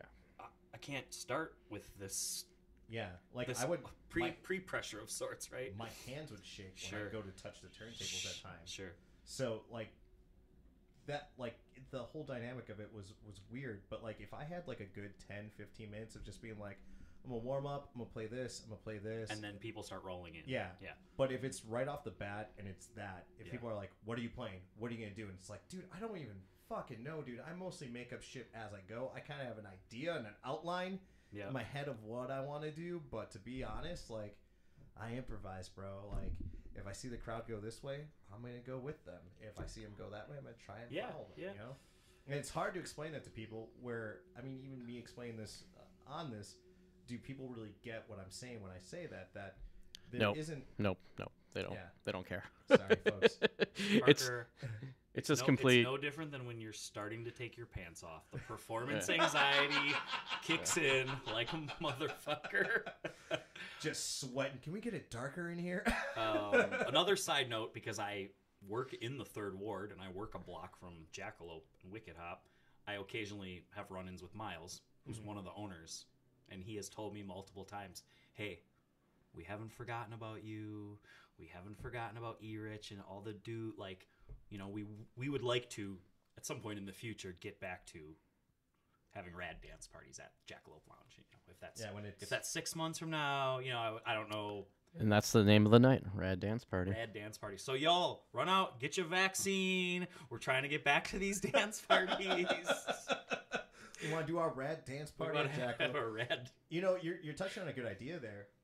Dude, the opening night when they get to go back and do this, I have no problem with coming in, taking a night off, and coming in and playing for an hour, whatever. Well, everyone rock an hour. The Rock an homie, hour, Yeah. hang out, Yep. catch up, fucking knock the dust off the turntables and have at it. I mean, of all places, excuse me, that's probably the place, you know, I talk about the most. I miss the most. Yeah, there was a ton of anxiety with it, but at the same time, Well, but when like, it was fun, it was the most fun. exactly. Yeah. My And they biggest- always treated us really well, dude, which I appreciated. there aren't a lot of venues that have that type of respect Mm-hmm. that Jackalope seemed to understand for the entertainment that they had. Right. That excuse me, there are venues that are just like, we need a DJ, we're gonna go get a DJ. Right. But Jackalope went up and beyond out of their way, and they're like, we're gonna take care of our DJs, we're gonna make sure that they're paid well, we're gonna make sure that they have the right equipment. Well, and I think they always understood that it did matter who was there. Yeah. You know, because there were times where I'd have someone come chop a night up with me because I had a homie in from out of town. You know, they had never played the room before. They would get on and do their set, and not to like toot my own horn, but they wouldn't do as good of a job as the hour I had just played. And sometimes the staff would say something, and it wasn't anything against that guy personally, but it's like, man, when you're up there, people are more hyped because then they're drinking more, they're doing rounds of shots, they're buying me shots. So they had a healthy respect for people like us who could go in there and really turn that room out when it was busy, which was rad. Plus, you know, those wings, Dude, I'm gonna bring them up a I second I love breaded wings, man. They got good breaded wings. I always did the I think it was a Friday night that I would play. They always did like this bomb ass prime rib that like Bob would make, and I was like, dude, save me a slice. I'd text him ahead of time. I'm like, save me a slice, bro. I'm gonna be there in like 45 minutes. Yep. Hit me with that baked potato action. I mean, I know there were some nights where I'd roll in, you know, 9:30. We need a half hour to set up. I'd roll in. He'd already have all the gear set up, your laptop, everything would be rolling. You'd be nowhere to be found. You're over on the Wicked Hop just smashing a dinner. Parker's like, I'm rolling in early so I can set up, smash dinner, then we're gonna DJ. Well, with me is that I'm such a slacker. Is that like I'll get up at like, I don't know, noon. I'll go work out for a little bit, and I come home and I'm like, okay, I'll make some lunch, hang out for a little bit, take the pup for a nice walk, maybe hit a half a joint, come back to the house. sit in front of the laptop, and then I just zone out. I zone out doing music, and then like I kind of get an outline of You never eat again. Yeah, and I would just be like, "Oh shit!" Yeah, I need I want to another. finish. I need another meal. I'm like, I need to like if especially at a spot like Jackalope where there can be a night where you have like 2 friends roll in and it's a good night, but there's also those nights where you have like 20 friends come in and they're like, let's do a shot, And Let's do a everyone shot." wants to do a shot with you. Yeah. Exactly. Y'all got 20 friends?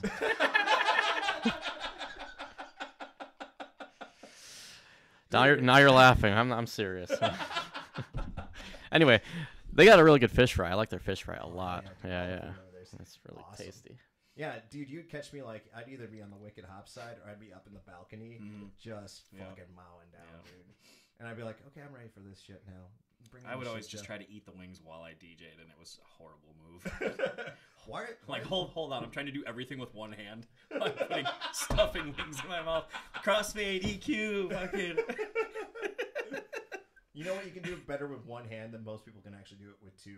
I mean, I'll accept that answer. Just rocking a it's- wing or just biting into it and be like, Right.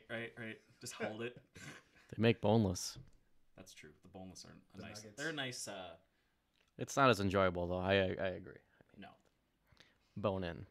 I Bone think in. it's got the best wings. Bone I've in. always been partial to Elsa's, Club G. I've been getting wings from Pete's Pub on Brady Street. It's where Harry's on Brady was, and before that, it was Brady Street Hardware. I believe the wooden saw is still hanging from the side of the building, but part of that is proximity to my house, and part of it is I just think they put out really good pub food. You know, there's no salad on their menu. Bless their hearts. I'm not sure if anything comes with a side of vegetables, but they get killer wings. They do a great burger. I got a wing suggestion that's probably unpopular opinion. Pizza Shuttle.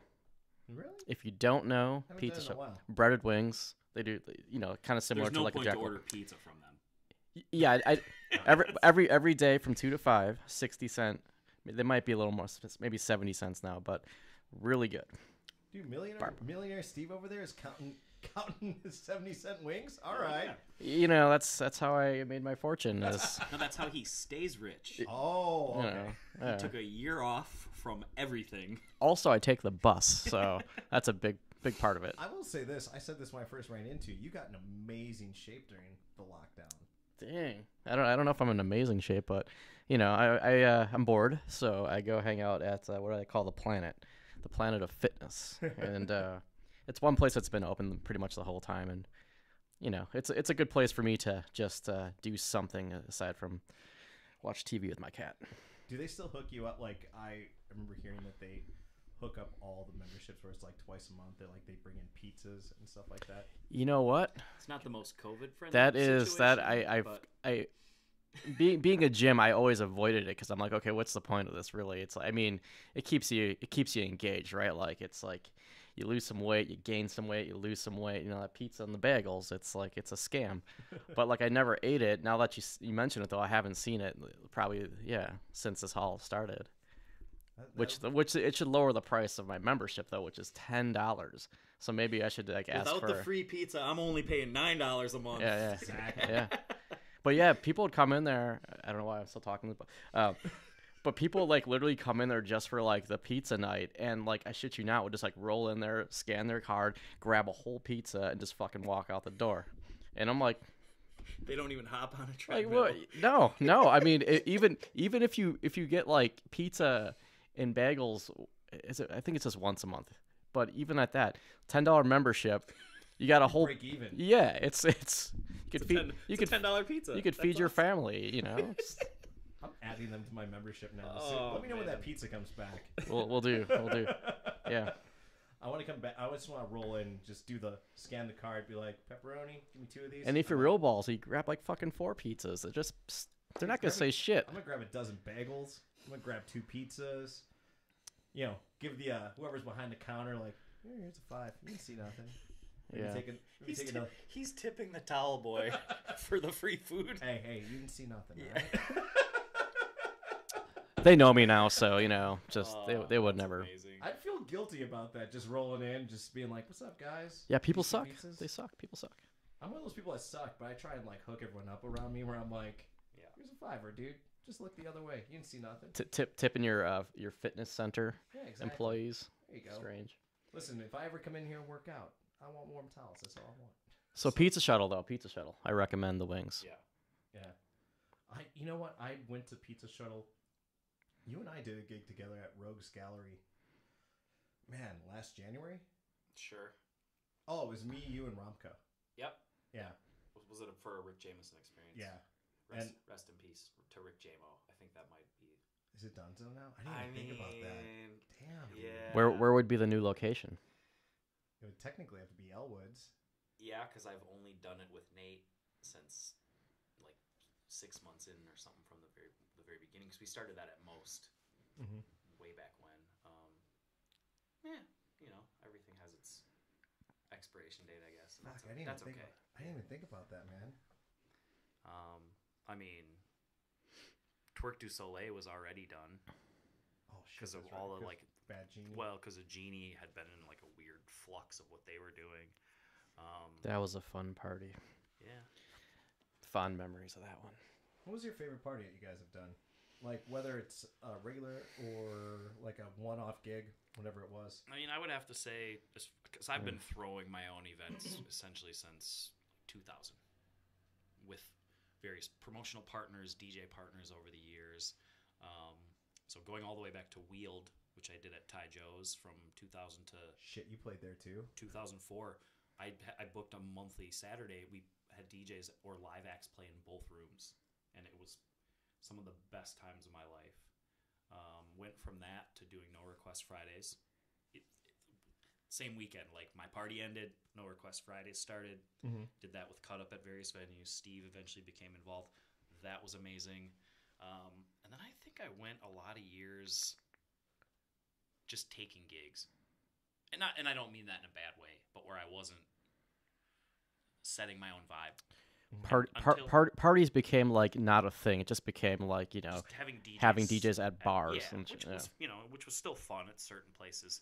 I think until I started doing Twerk du Soleil, which, did you do that with us? Never Not- did. Man, not Always one time. wanted to. And that, in its heyday, Yeah. was really, really fun. Like anything toward the end, like, we'd have a really good Friday, and then a month later, we'd be DJing for, like, 20 people. And I'd it was say just like Genie in general, well, especially those parties, but like the best room. I think that's Yeah. the best room in Milwaukee Bad to Genie, play. another place where I felt always treated really well by the staff, got along well with the owners, a place where we would kick it Yeah. after the lights came on. I mean, for the most part, I think Eli was managing that for a really long time. And, you know, as someone who he DJ'd as well, Yep. along with managing, I think he understood the perspective where a lot of people don't understand that. Well, and Bonin and Rob, who owned the venue, also had a, you know, one of them told me that he used to sneak into some of me and Cut Up's parties, Robert King, when he was underage. Oh, shit. So he had not only respect for DJs, but like me and our crew in particular. And then Bonin was like more of a live music guy, but also appreciated a good DJ over just having any other dude in the corner hitting play on, you know, whatever.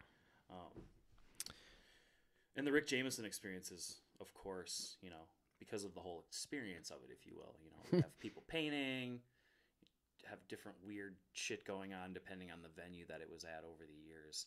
I don't know that I'm ever going to go back to doing any nights quite like any of those. I always feel maybe like maybe I'm wrong. Well, the Players Ball. I mean, Players Pub at Players Pub, at yes. Malone's. Sorry, Which, Players Pub. yeah, and that's a thing that I would like to see come back. I don't know that I want to go back to doing any weekly gigs. You know, Oh, you wouldn't do that weekly? I would like to see it maybe happen weekly, but I don't necessarily want to be. Nothing against the venue, nothing against any venue, nothing against any crowd of party people. But you know as well as I do that after you're DJing somewhere every Tuesday or every Wednesday or every fucking any day of the week, you do that one night a week for years, there's a burnout factor. Yeah. You know, It's like anything you do in life. It starts to get a little bit stale, which is why I always preferred the monthly parties. And you make more of an event out of it. Yeah. But again, who knows? I could change my mind about all of that tomorrow. Yeah. I like, there's a lot that comes out of that. The first thing I thought of was the fact that going back 20 years, I was thinking about like one of the venues I was playing at and the fact that they got offended. Like I was a resident there. I played every week and they were like, what are you doing talking to another venue about playing there? Like it was one of those weird things where it was like you could be a resident at that place, but you really couldn't play anywhere else. Did you have that? Did you guys have that as well? Or? I actually I was talking to someone about this the other day in a different context, but I definitely remember at least one venue that I played when I was kind of starting to what I think was building a name for myself in the city, and they did kind of try to pull this like, well, if you're here every Friday, we don't really want you playing anywhere else. I'm like, if I don't play multiple nights a week at different venues, A, I'm never going to build up my own skill set, and B, I'm never going to build up a fan base, if you will, that I can bring to your venue, you know? Like, if I'm here every Friday and I'm here every Saturday, the people who see me on Friday might be like, oh, where are you playing tomorrow? Mm-hmm. I'm going to be here tomorrow. And then they start to ideally follow you around. And it was a lot different when I was in my 20s, early 30s, and I had a lot of friends who went out all the time. Well, if I only play at your venue once a week, I don't get any other practice time. I don't get any other networking opportunity. And money. Money. Well, yeah. And then what I have to do is be a guy who works like some shit full-time job, and I only DJ once a week. I don't know of too many other cities where anybody has had that attitude. And I don't know if it was at a time where, like, Milwaukee was kind of in its infancy as far as our club culture. That's but what like, I felt. you can't tell a dude he can only play at your venue unless you're booking him 4 nights a week. If somebody's like your in-house DJ, right? Mm-hmm. That's okay. And I just remember telling that person, like, I don't need to be here that bad. Like, if you're going to give me grief about booking other gigs, I don't need to be at your venue anymore. I kind of got their perspective. In my situation, there was maybe a handful of clubs at the time, and Water Street wasn't what it is now. Sure. There was one venue that had a DJ. Everyone else had a jukebox, and it was a bartender, and they just kind of opened up or whatever. There weren't like the whole DJ culture hadn't expanded to what it is now, where you look at every Water Street bar. If you want to, I wouldn't say if you want to be successful, you can go your own route as far as not having a DJ, but everyone pretty much has a DJ. At the time, one venue on Water Street had a DJ. So when they asked me about DJing there, I was like, oh, yeah, I'm kind of interested. And then became the idea of, well, that's our competition, even though we're on a different block. They're open the same nights we are. And I was just like, I get it, but I don't. Sure. You know? Yeah, and I guess maybe for me, I was never playing at multiple venues in the same area. You know, even a year ago, when, again, things kind of fell apart and I lost gigs, like we all did all of a sudden. Tuesday nights, I was at Malone's on Brady Street. Thursday nights, I was doing Vagabond for dinner and then playing with you at Taylor's, which was Cathedral Square.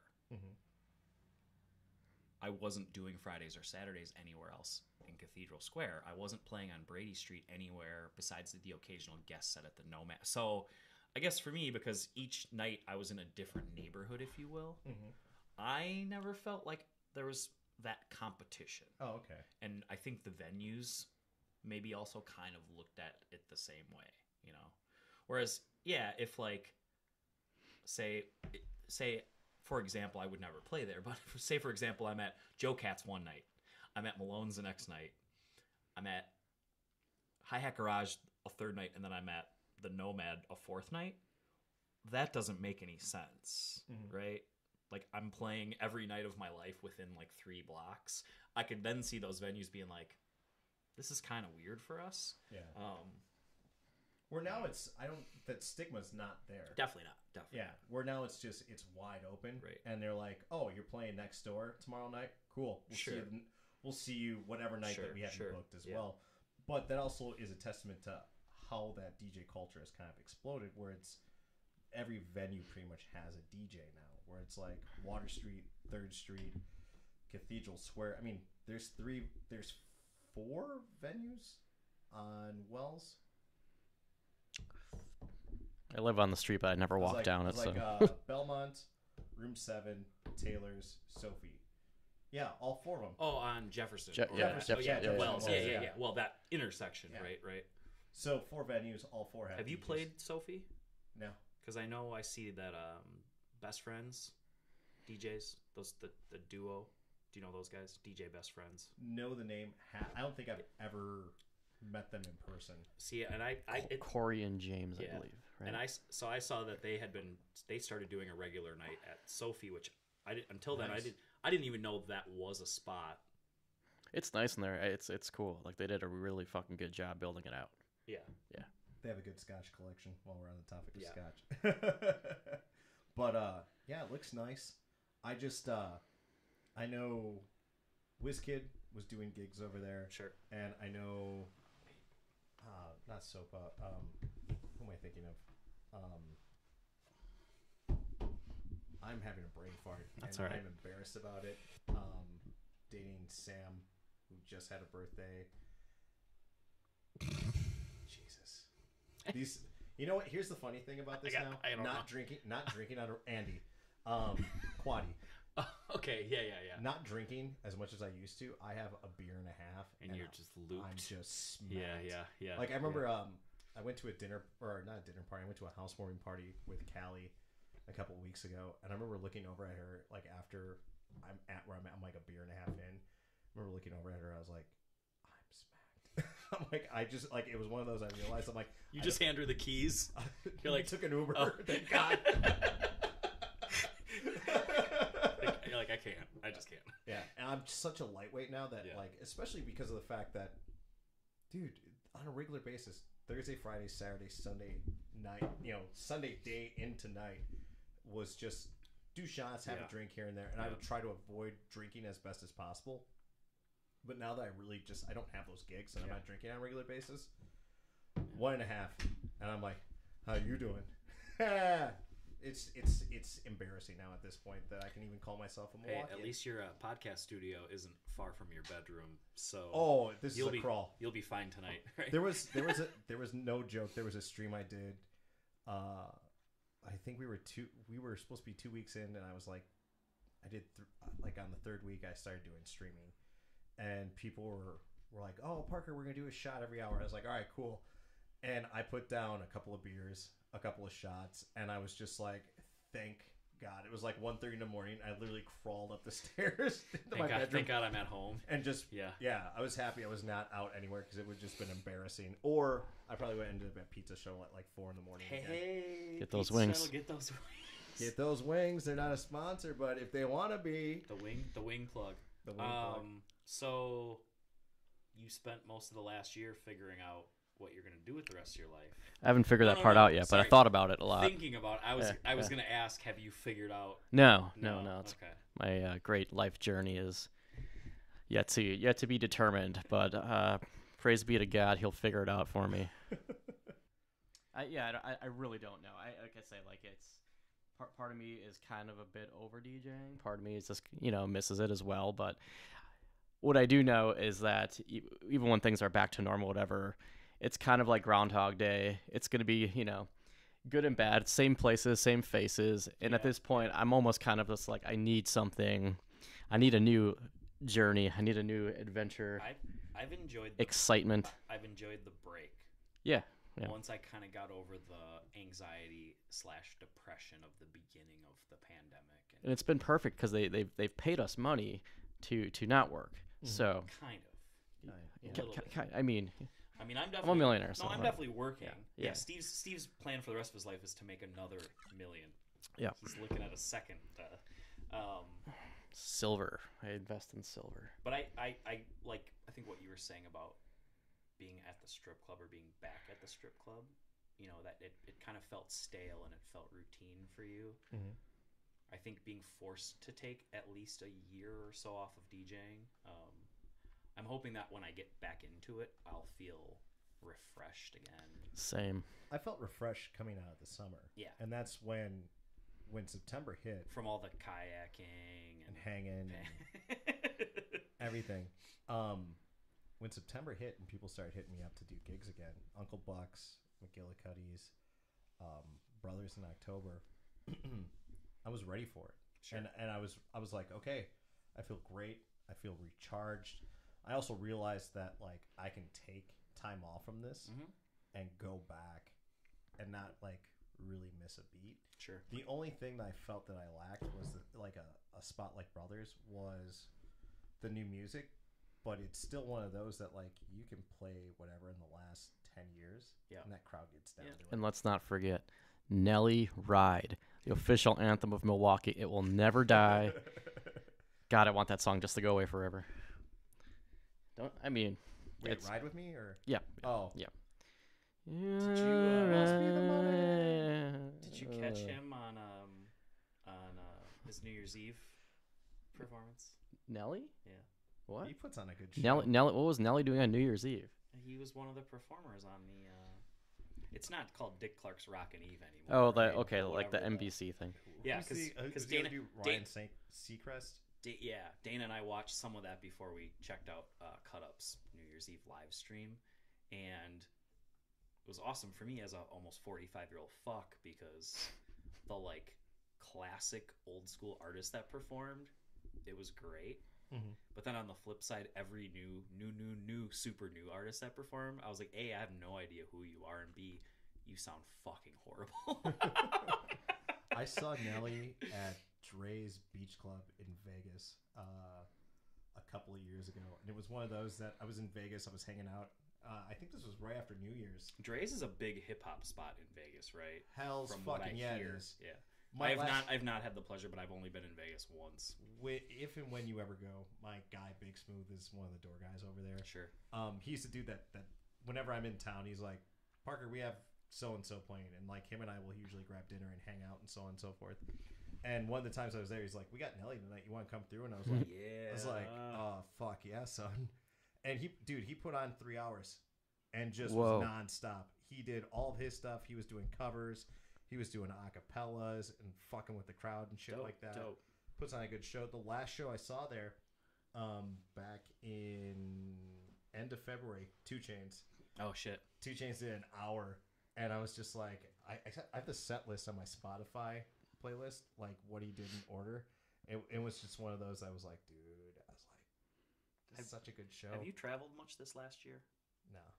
Like I haven't been on an airplane since last February. Actually, I was Last- I was in Albuquerque, met up with my parents, and hung out for like a week. I flew back the beginning of March, which was actually kind of funny because I flew back at the beginning of March to literally come back and DJ and go back to work and stuff like that. And I remember like our regional manager at Silk was just like, Parker, when did you go to Vegas? I was like, end of February, beginning of March. He's like, when did you get back? I was like, this time. He's like, you got to take a couple of days off. And I was like, why? He's like, you got to quarantine from our club for 14 days. I'm like, I was just here last week. Right. I was like, so I have to take this week off, which was St. Patty's Day, which Yeah. I had already had St. Patty's Day off. I had to do a gig in the morning, and I was going to go see Reverend Peyton's Big Damn Band. And I was like, oh, and the Tuesday night, I was going to go see Chappelle. So I was like, I already had the week off to begin with. So I was like, cool. I was like, all right, well, whatever. I got Monday off now, too. I love that you made the reference earlier that when we all lost gigs, almost immediately, middle of last March, we all thought, oh yeah, I'll take 2 weekends off, or I'll take 2 weeks off, and it'll be like, it's kind of weird and scary in the world anyway, so I'll just stay home and chill. And now I'm like, it's almost a year Yeah, later. I've DJ'd twice. Yeah. I think it collectively did 20 gigs from March of like the week of St. Patty's Day up until till the end of the year, Yeah. and that was it. Yeah. It's fucking weird, man. It is weird. It's just weird in general, just being in the industry. Like we were talking about this a bit. Were we talking about this on air? I can't remember if we were even recording it. Being a bouncer and like telling people to put a mask on Oh, yeah, and yeah, stay yeah. seated. Yeah.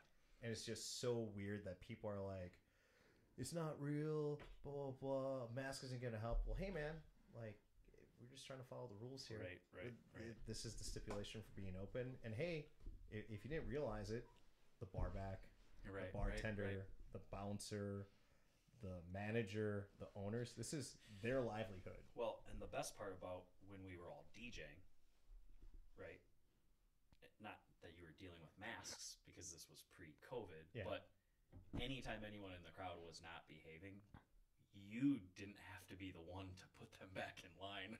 Yeah, you could roast them on the mic. Do you have a different respect for door guys now?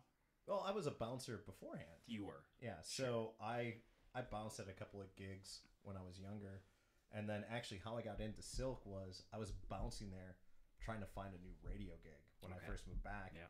And it was one of those that a DJ, actually Lee was DJing there at the time. So random. Really? So he was DJing. That's awesome. And he didn't show up one morning, and so the owners were freaking out, and the older DJ that was there that night, his name's JJ or Jeff. And I mean, I would imagine that was a strictly like a push play situation. Yeah, right. You're just it wasn't mixing, it wasn't anything. But next up, Candy, and then you you gotta just have that DJ voice and be able to talk and be basically the micro machine guy and just rapid fire shoot shit out. And the DJ at the time was like this 50-year-old guy who, as I was walking in at 10 o'clock in the morning, he had just gotten done like cleaning all the lights, refilling the fog machine. Had been there since 7 o'clock the day before. This is Silver Spring. Yeah. Right. And so this is probably like 2005, 2006, and they were like, call him up and get him back in here. And I was like, guys, that guy was just here for like 20 hours. Right. It's now his weekend. Leave him alone. Like, how about this? Everyone chill the fuck out. Like, show me how to turn everything on. Like, I got a bunch of CDs in my car, and I'll just fill in till the DJ shows up. And I remember the owner looking at me being like, you know what to do? I was like, motherfucker, I did a morning show at 20. Like, trust me, I can figure this out. Just turn everything on. Because you had worked radio for years before any of that, right? Yeah, so at that point, I'd worked up in Wausau. I'd done a morning show at that point. I'd interned at a station, and I knew the layout for everything.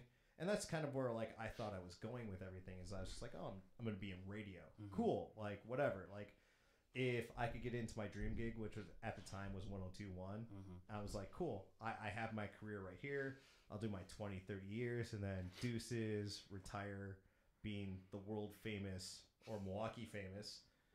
Wausau famous. Wausau famous. Las Vegas. And now you're 50-person capacity room famous. Yeah. like the rest of us. Where it's just like, I DJ'd for 40 people last night. It was amazing. Or like if the lights are on, people are looking at you and be like, were you the dude playing at that gig last night? Yeah, that was me. Yeah. Dude, why didn't you play enough Chris Brown, dude? Let's play some of this, play some of that. They got Chris Breezy. That Chris Breezy. You didn't play enough Drake, bro.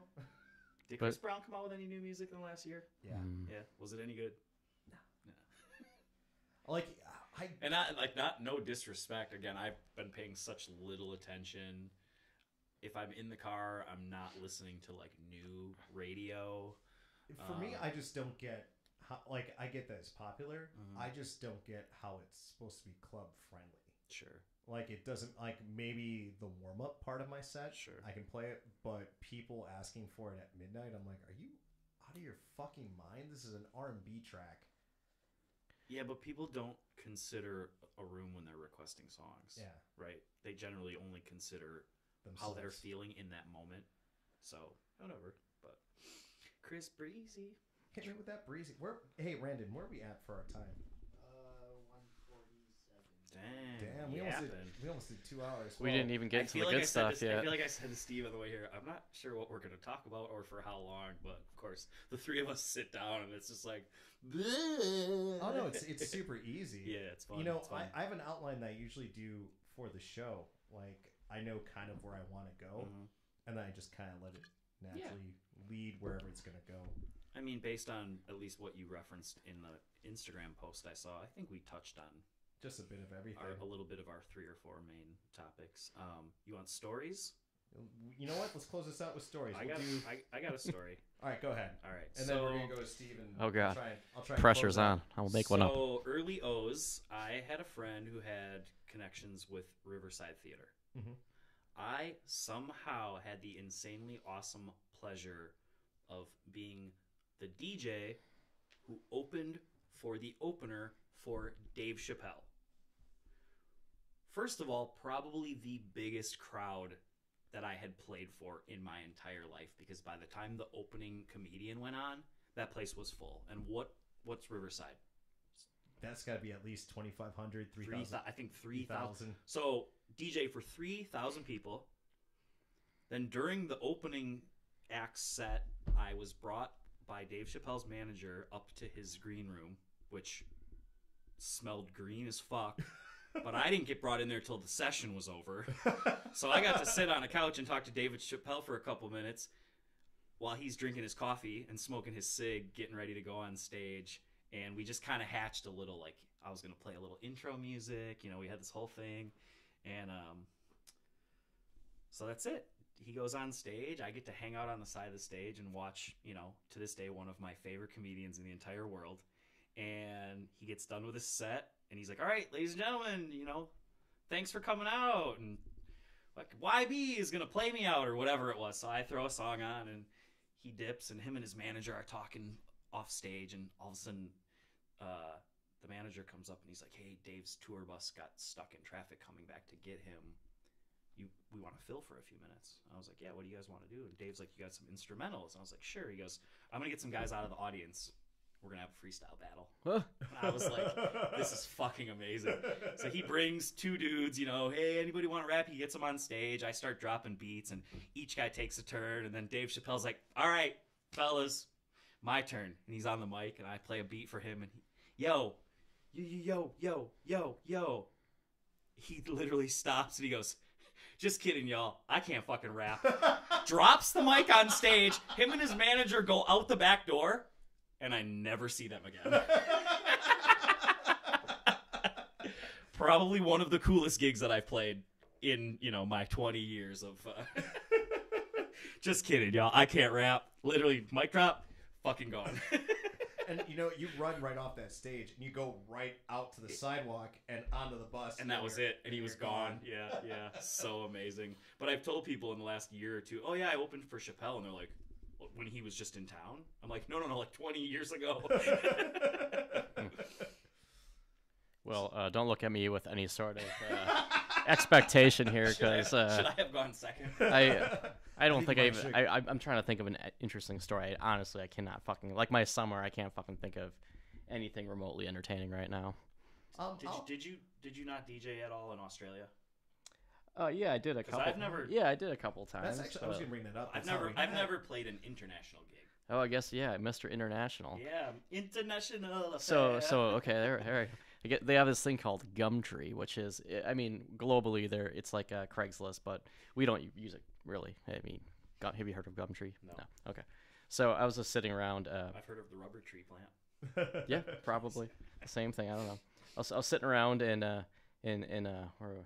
Randwick. That's where I was living, in the neighborhood in Sydney, and just posted, you know, hey, I'm just from the States, because that's cool. You know, you're someone then if you're from a different country. It's like, you know, if you're from Chicago, they put on the flyer DJ Chicago, and then the place just fills up, and then girls are topless all of a sudden. But I just retirement plan is to go to another country. Yes. This is all what happened. And Kangaroo showed up, and Crocodile Dundee. But I literally just posted like a little thing, a blurb on like their classifieds essentially, and like I shit you not, like within 2 hours, someone like fucking called me to play like a gig, and like it was just bizarro. Just, I don't know. That shouldn't happen that way. I mean, if I post anything on Craigslist right now, like, you know, saying I'll service you sexually for free, it would still take more than 2 hours for a response. He's fishing for gigs on the Australian version of Craigslist. Yes. That's amazing. Yeah, it just happened, and then that's how I met like a bunch of people there, and you know, I still talk to some of them today. Yeah. I will say there's goofy enough, there's an Australian DJ Zero Cool who's a resident down in Australia. Sounds That about I've right. debated about. Hey man, do you want to come to the States and play a gig with me? And then I'll come down there and play a gig with you. There's a DJ YB, but it's spelled the word Y, right? Like my name, Uh-huh. but then the word BBE.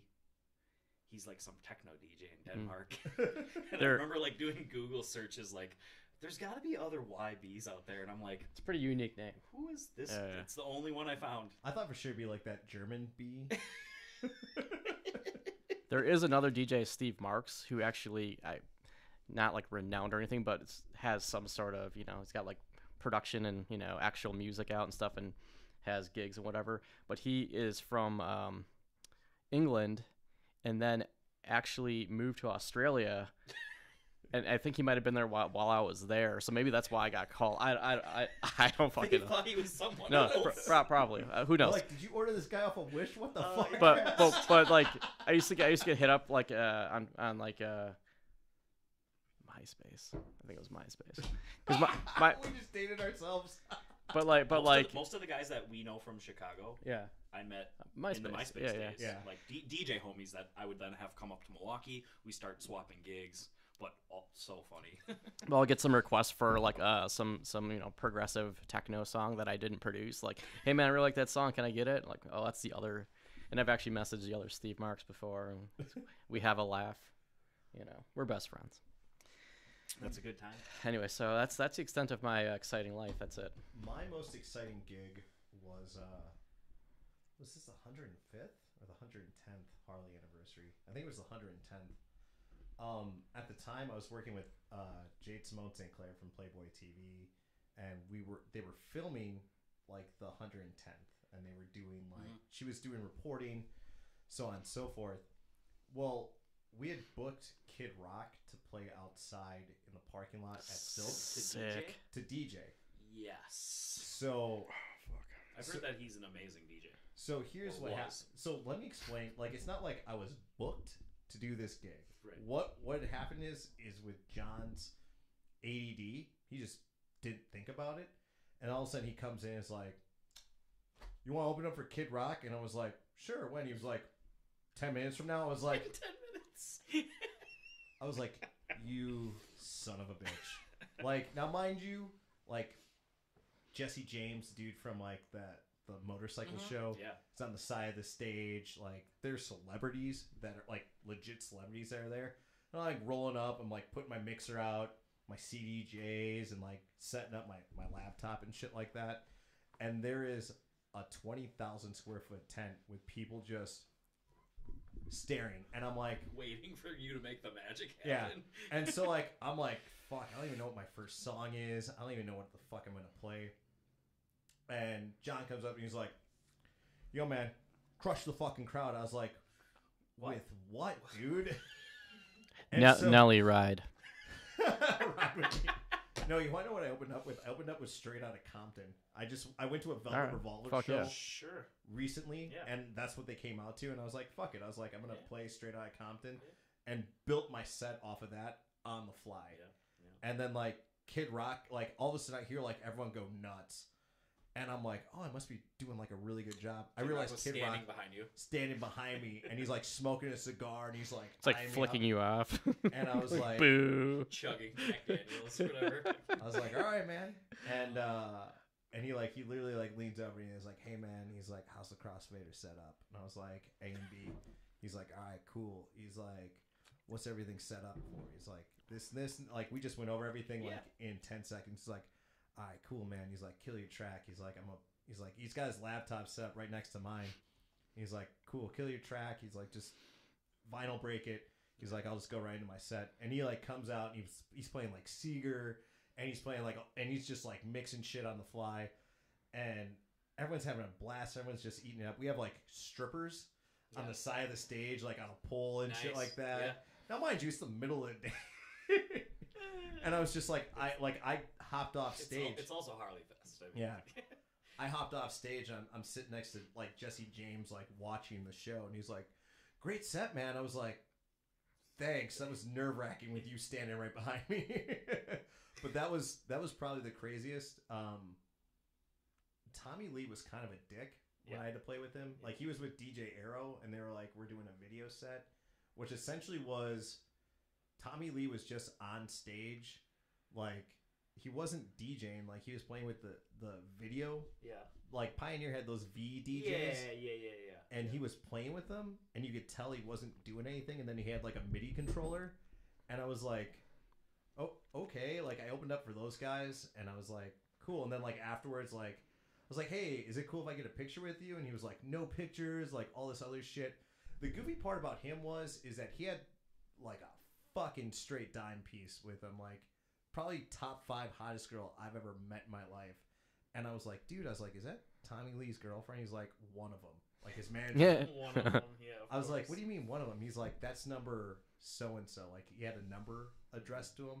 He's like, they hang out with him for a little while, and then they meet someone, and then they like have like a really good life. And I was like, "That's kind of fuck kind of weird, right? up." Yeah. But all right, he was just kind of a dick. Like I remember, like one of the partners at Silk had asked him to sign like a snare head. He was like a big Motley Crue fan growing up, and like Tommy had made this comment. He was like, "If I see this shit on eBay, I'm gonna fucking kill someone." And I was like, "Dude," I'm like, "I don't even think you realize the room you're saying that in. It's just not a good idea."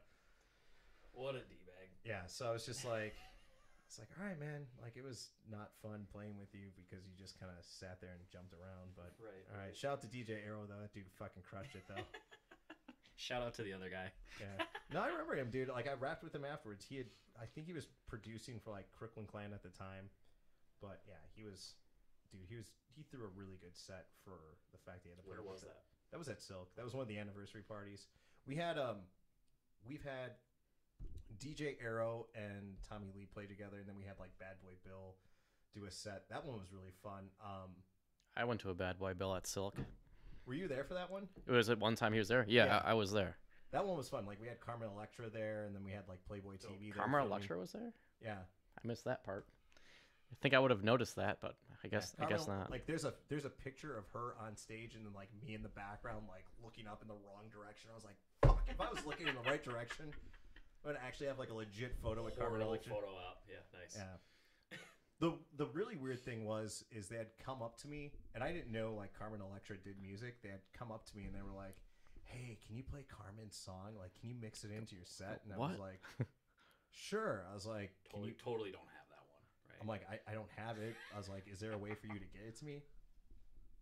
So they're like, "Yeah, we're gonna email it to you right now." I was like, "All right, cool." At the time, Serato was kind of glitchy with bringing like tracks in. While you're playing. Yeah, so it was like one of those where I was like, "Let me play this new track really quick, and let me try and like put this on there and pray that this doesn't crash." So I put it on there and I listened to it, and I'm like, Bad. "Bad." Yeah. It was horrible. It was essentially, hey man, I rap. Can you play this? Yeah, and I was just like, Yo, can you play my CD right now? I'm also Carmen Electra though. yeah. And I was just like, "All right, cool." And it was like one of those like John had come up to me and he's like, "Bro, just play your fucking song, bro. Just fucking play it." I was like, Right. "This is hot garbage, dude." I was like, "But all right, man, whatever." I was like, "We're paying her, and we still have to play her fucking music. She should be paying me, but whatever." We played it, didn't clear the room out, thankfully, and then she came out on stage, waved, didn't sign autographs, and was just like, "And I'm out." At the same year, we had looked up trying to get Jeremy Piven from Entourage. Yeah. And it was like $100K, and he Just doesn't. for him to come hang out. No, not for him to come and hang out. Like to walk through the room, say what, not even get on a mic, just like kind of wave. We get to announce that he's there, and then he just fucks off. So I think the year before, the year after, we got Johnny Danger, Mm-hmm. or what was the fucking brother from Entourage? Drama. That's his Yeah, name, yeah. Johnny Drama. Hey, Do you have $100,000 I can borrow? I don't get the reference, but yes, I do. Yeah. I want Piven. Jeremy Piven to do just to do a Oh, walkthrough oh, oh, when, oh. when we're back to gigging again. Yeah, be like, "Jeremy, can you walk through the podcast?" I Just thought like- you were doing an fill the Entourage deuces up. reference. No, sorry. I'm glad somebody got that. All right, well, I've run out of good jokes, so So you know what? It's been a good time, man. Thank you for coming through, guys. No, thank you. This has been a blast, dude. Yeah. And like I'm trying to do this every week, so and I kind of want to bring everyone back on again Yeah. eventually. Once we get back to gigging and shit Yeah, like that, for sure, when we for do sure. our totally rad dance party over at Yeah, Jackalope. yeah, Totally yeah. rad We can dance totally party. rad dance party. We can talk E-Rich into coming in and hanging out on Sunday with us. And What's funny is that I feel like the general hanging out crowd at Jackalope would respond to a poster that said "This Friday, totally rad dance party." They'd be Yeah. like, "Fuck yeah, I'll be there!" line going down the block, everyone with their COVID vaccine cards. No cover if you got that vaccine. right. Free masks if you don't. Do they issue a card? Is that a thing? That COVID- Yeah, you get like Oh, a sick. vaccine card for like when you get your first shot, and then when you get your second one. How do? That's like some dystopian future shit. I like it. And then you get it laminated. Yeah, I'm gonna put it around my neck, like a lanyard. Show it I mean, off. I've heard people talk about concern that do you want to live in a world where you're not allowed to go places if you haven't gotten the vaccine? You want to save that topic for next time? What do you Yeah. want to do? Yeah, wanna no, dive no, into no. that? Yeah, sorry, I didn't mean to get it all. Jeffrey Epstein is not dead. Well, thanks for having us. No, thank you for coming through, And beers having and beers, scotch and hanging out and stuff. Ozzy's Like here somewhere. she's Other bed around the when I Yeah, peed. her other dog bed. her other dog bed. Yeah. She's got like 4 of them floating around. Hey, listen, her. we're the 3 of you that have tuned in for the entire podcast. Thank you. We're gonna do this again next week. Diane actually canceled for next week, so I'm trying to figure out who my guest is gonna be. I think I might have our friend who wants to talk crypto Yeah. next week. So Yeah. we'll see. Bitcoin for dummies. Bitcoin for dummies. All right. I might just come just to learn. Come through, man. Well, listen, thank you, everyone. That's all we got. We'll see you next week. In the meantime, mahalo. Mahalo.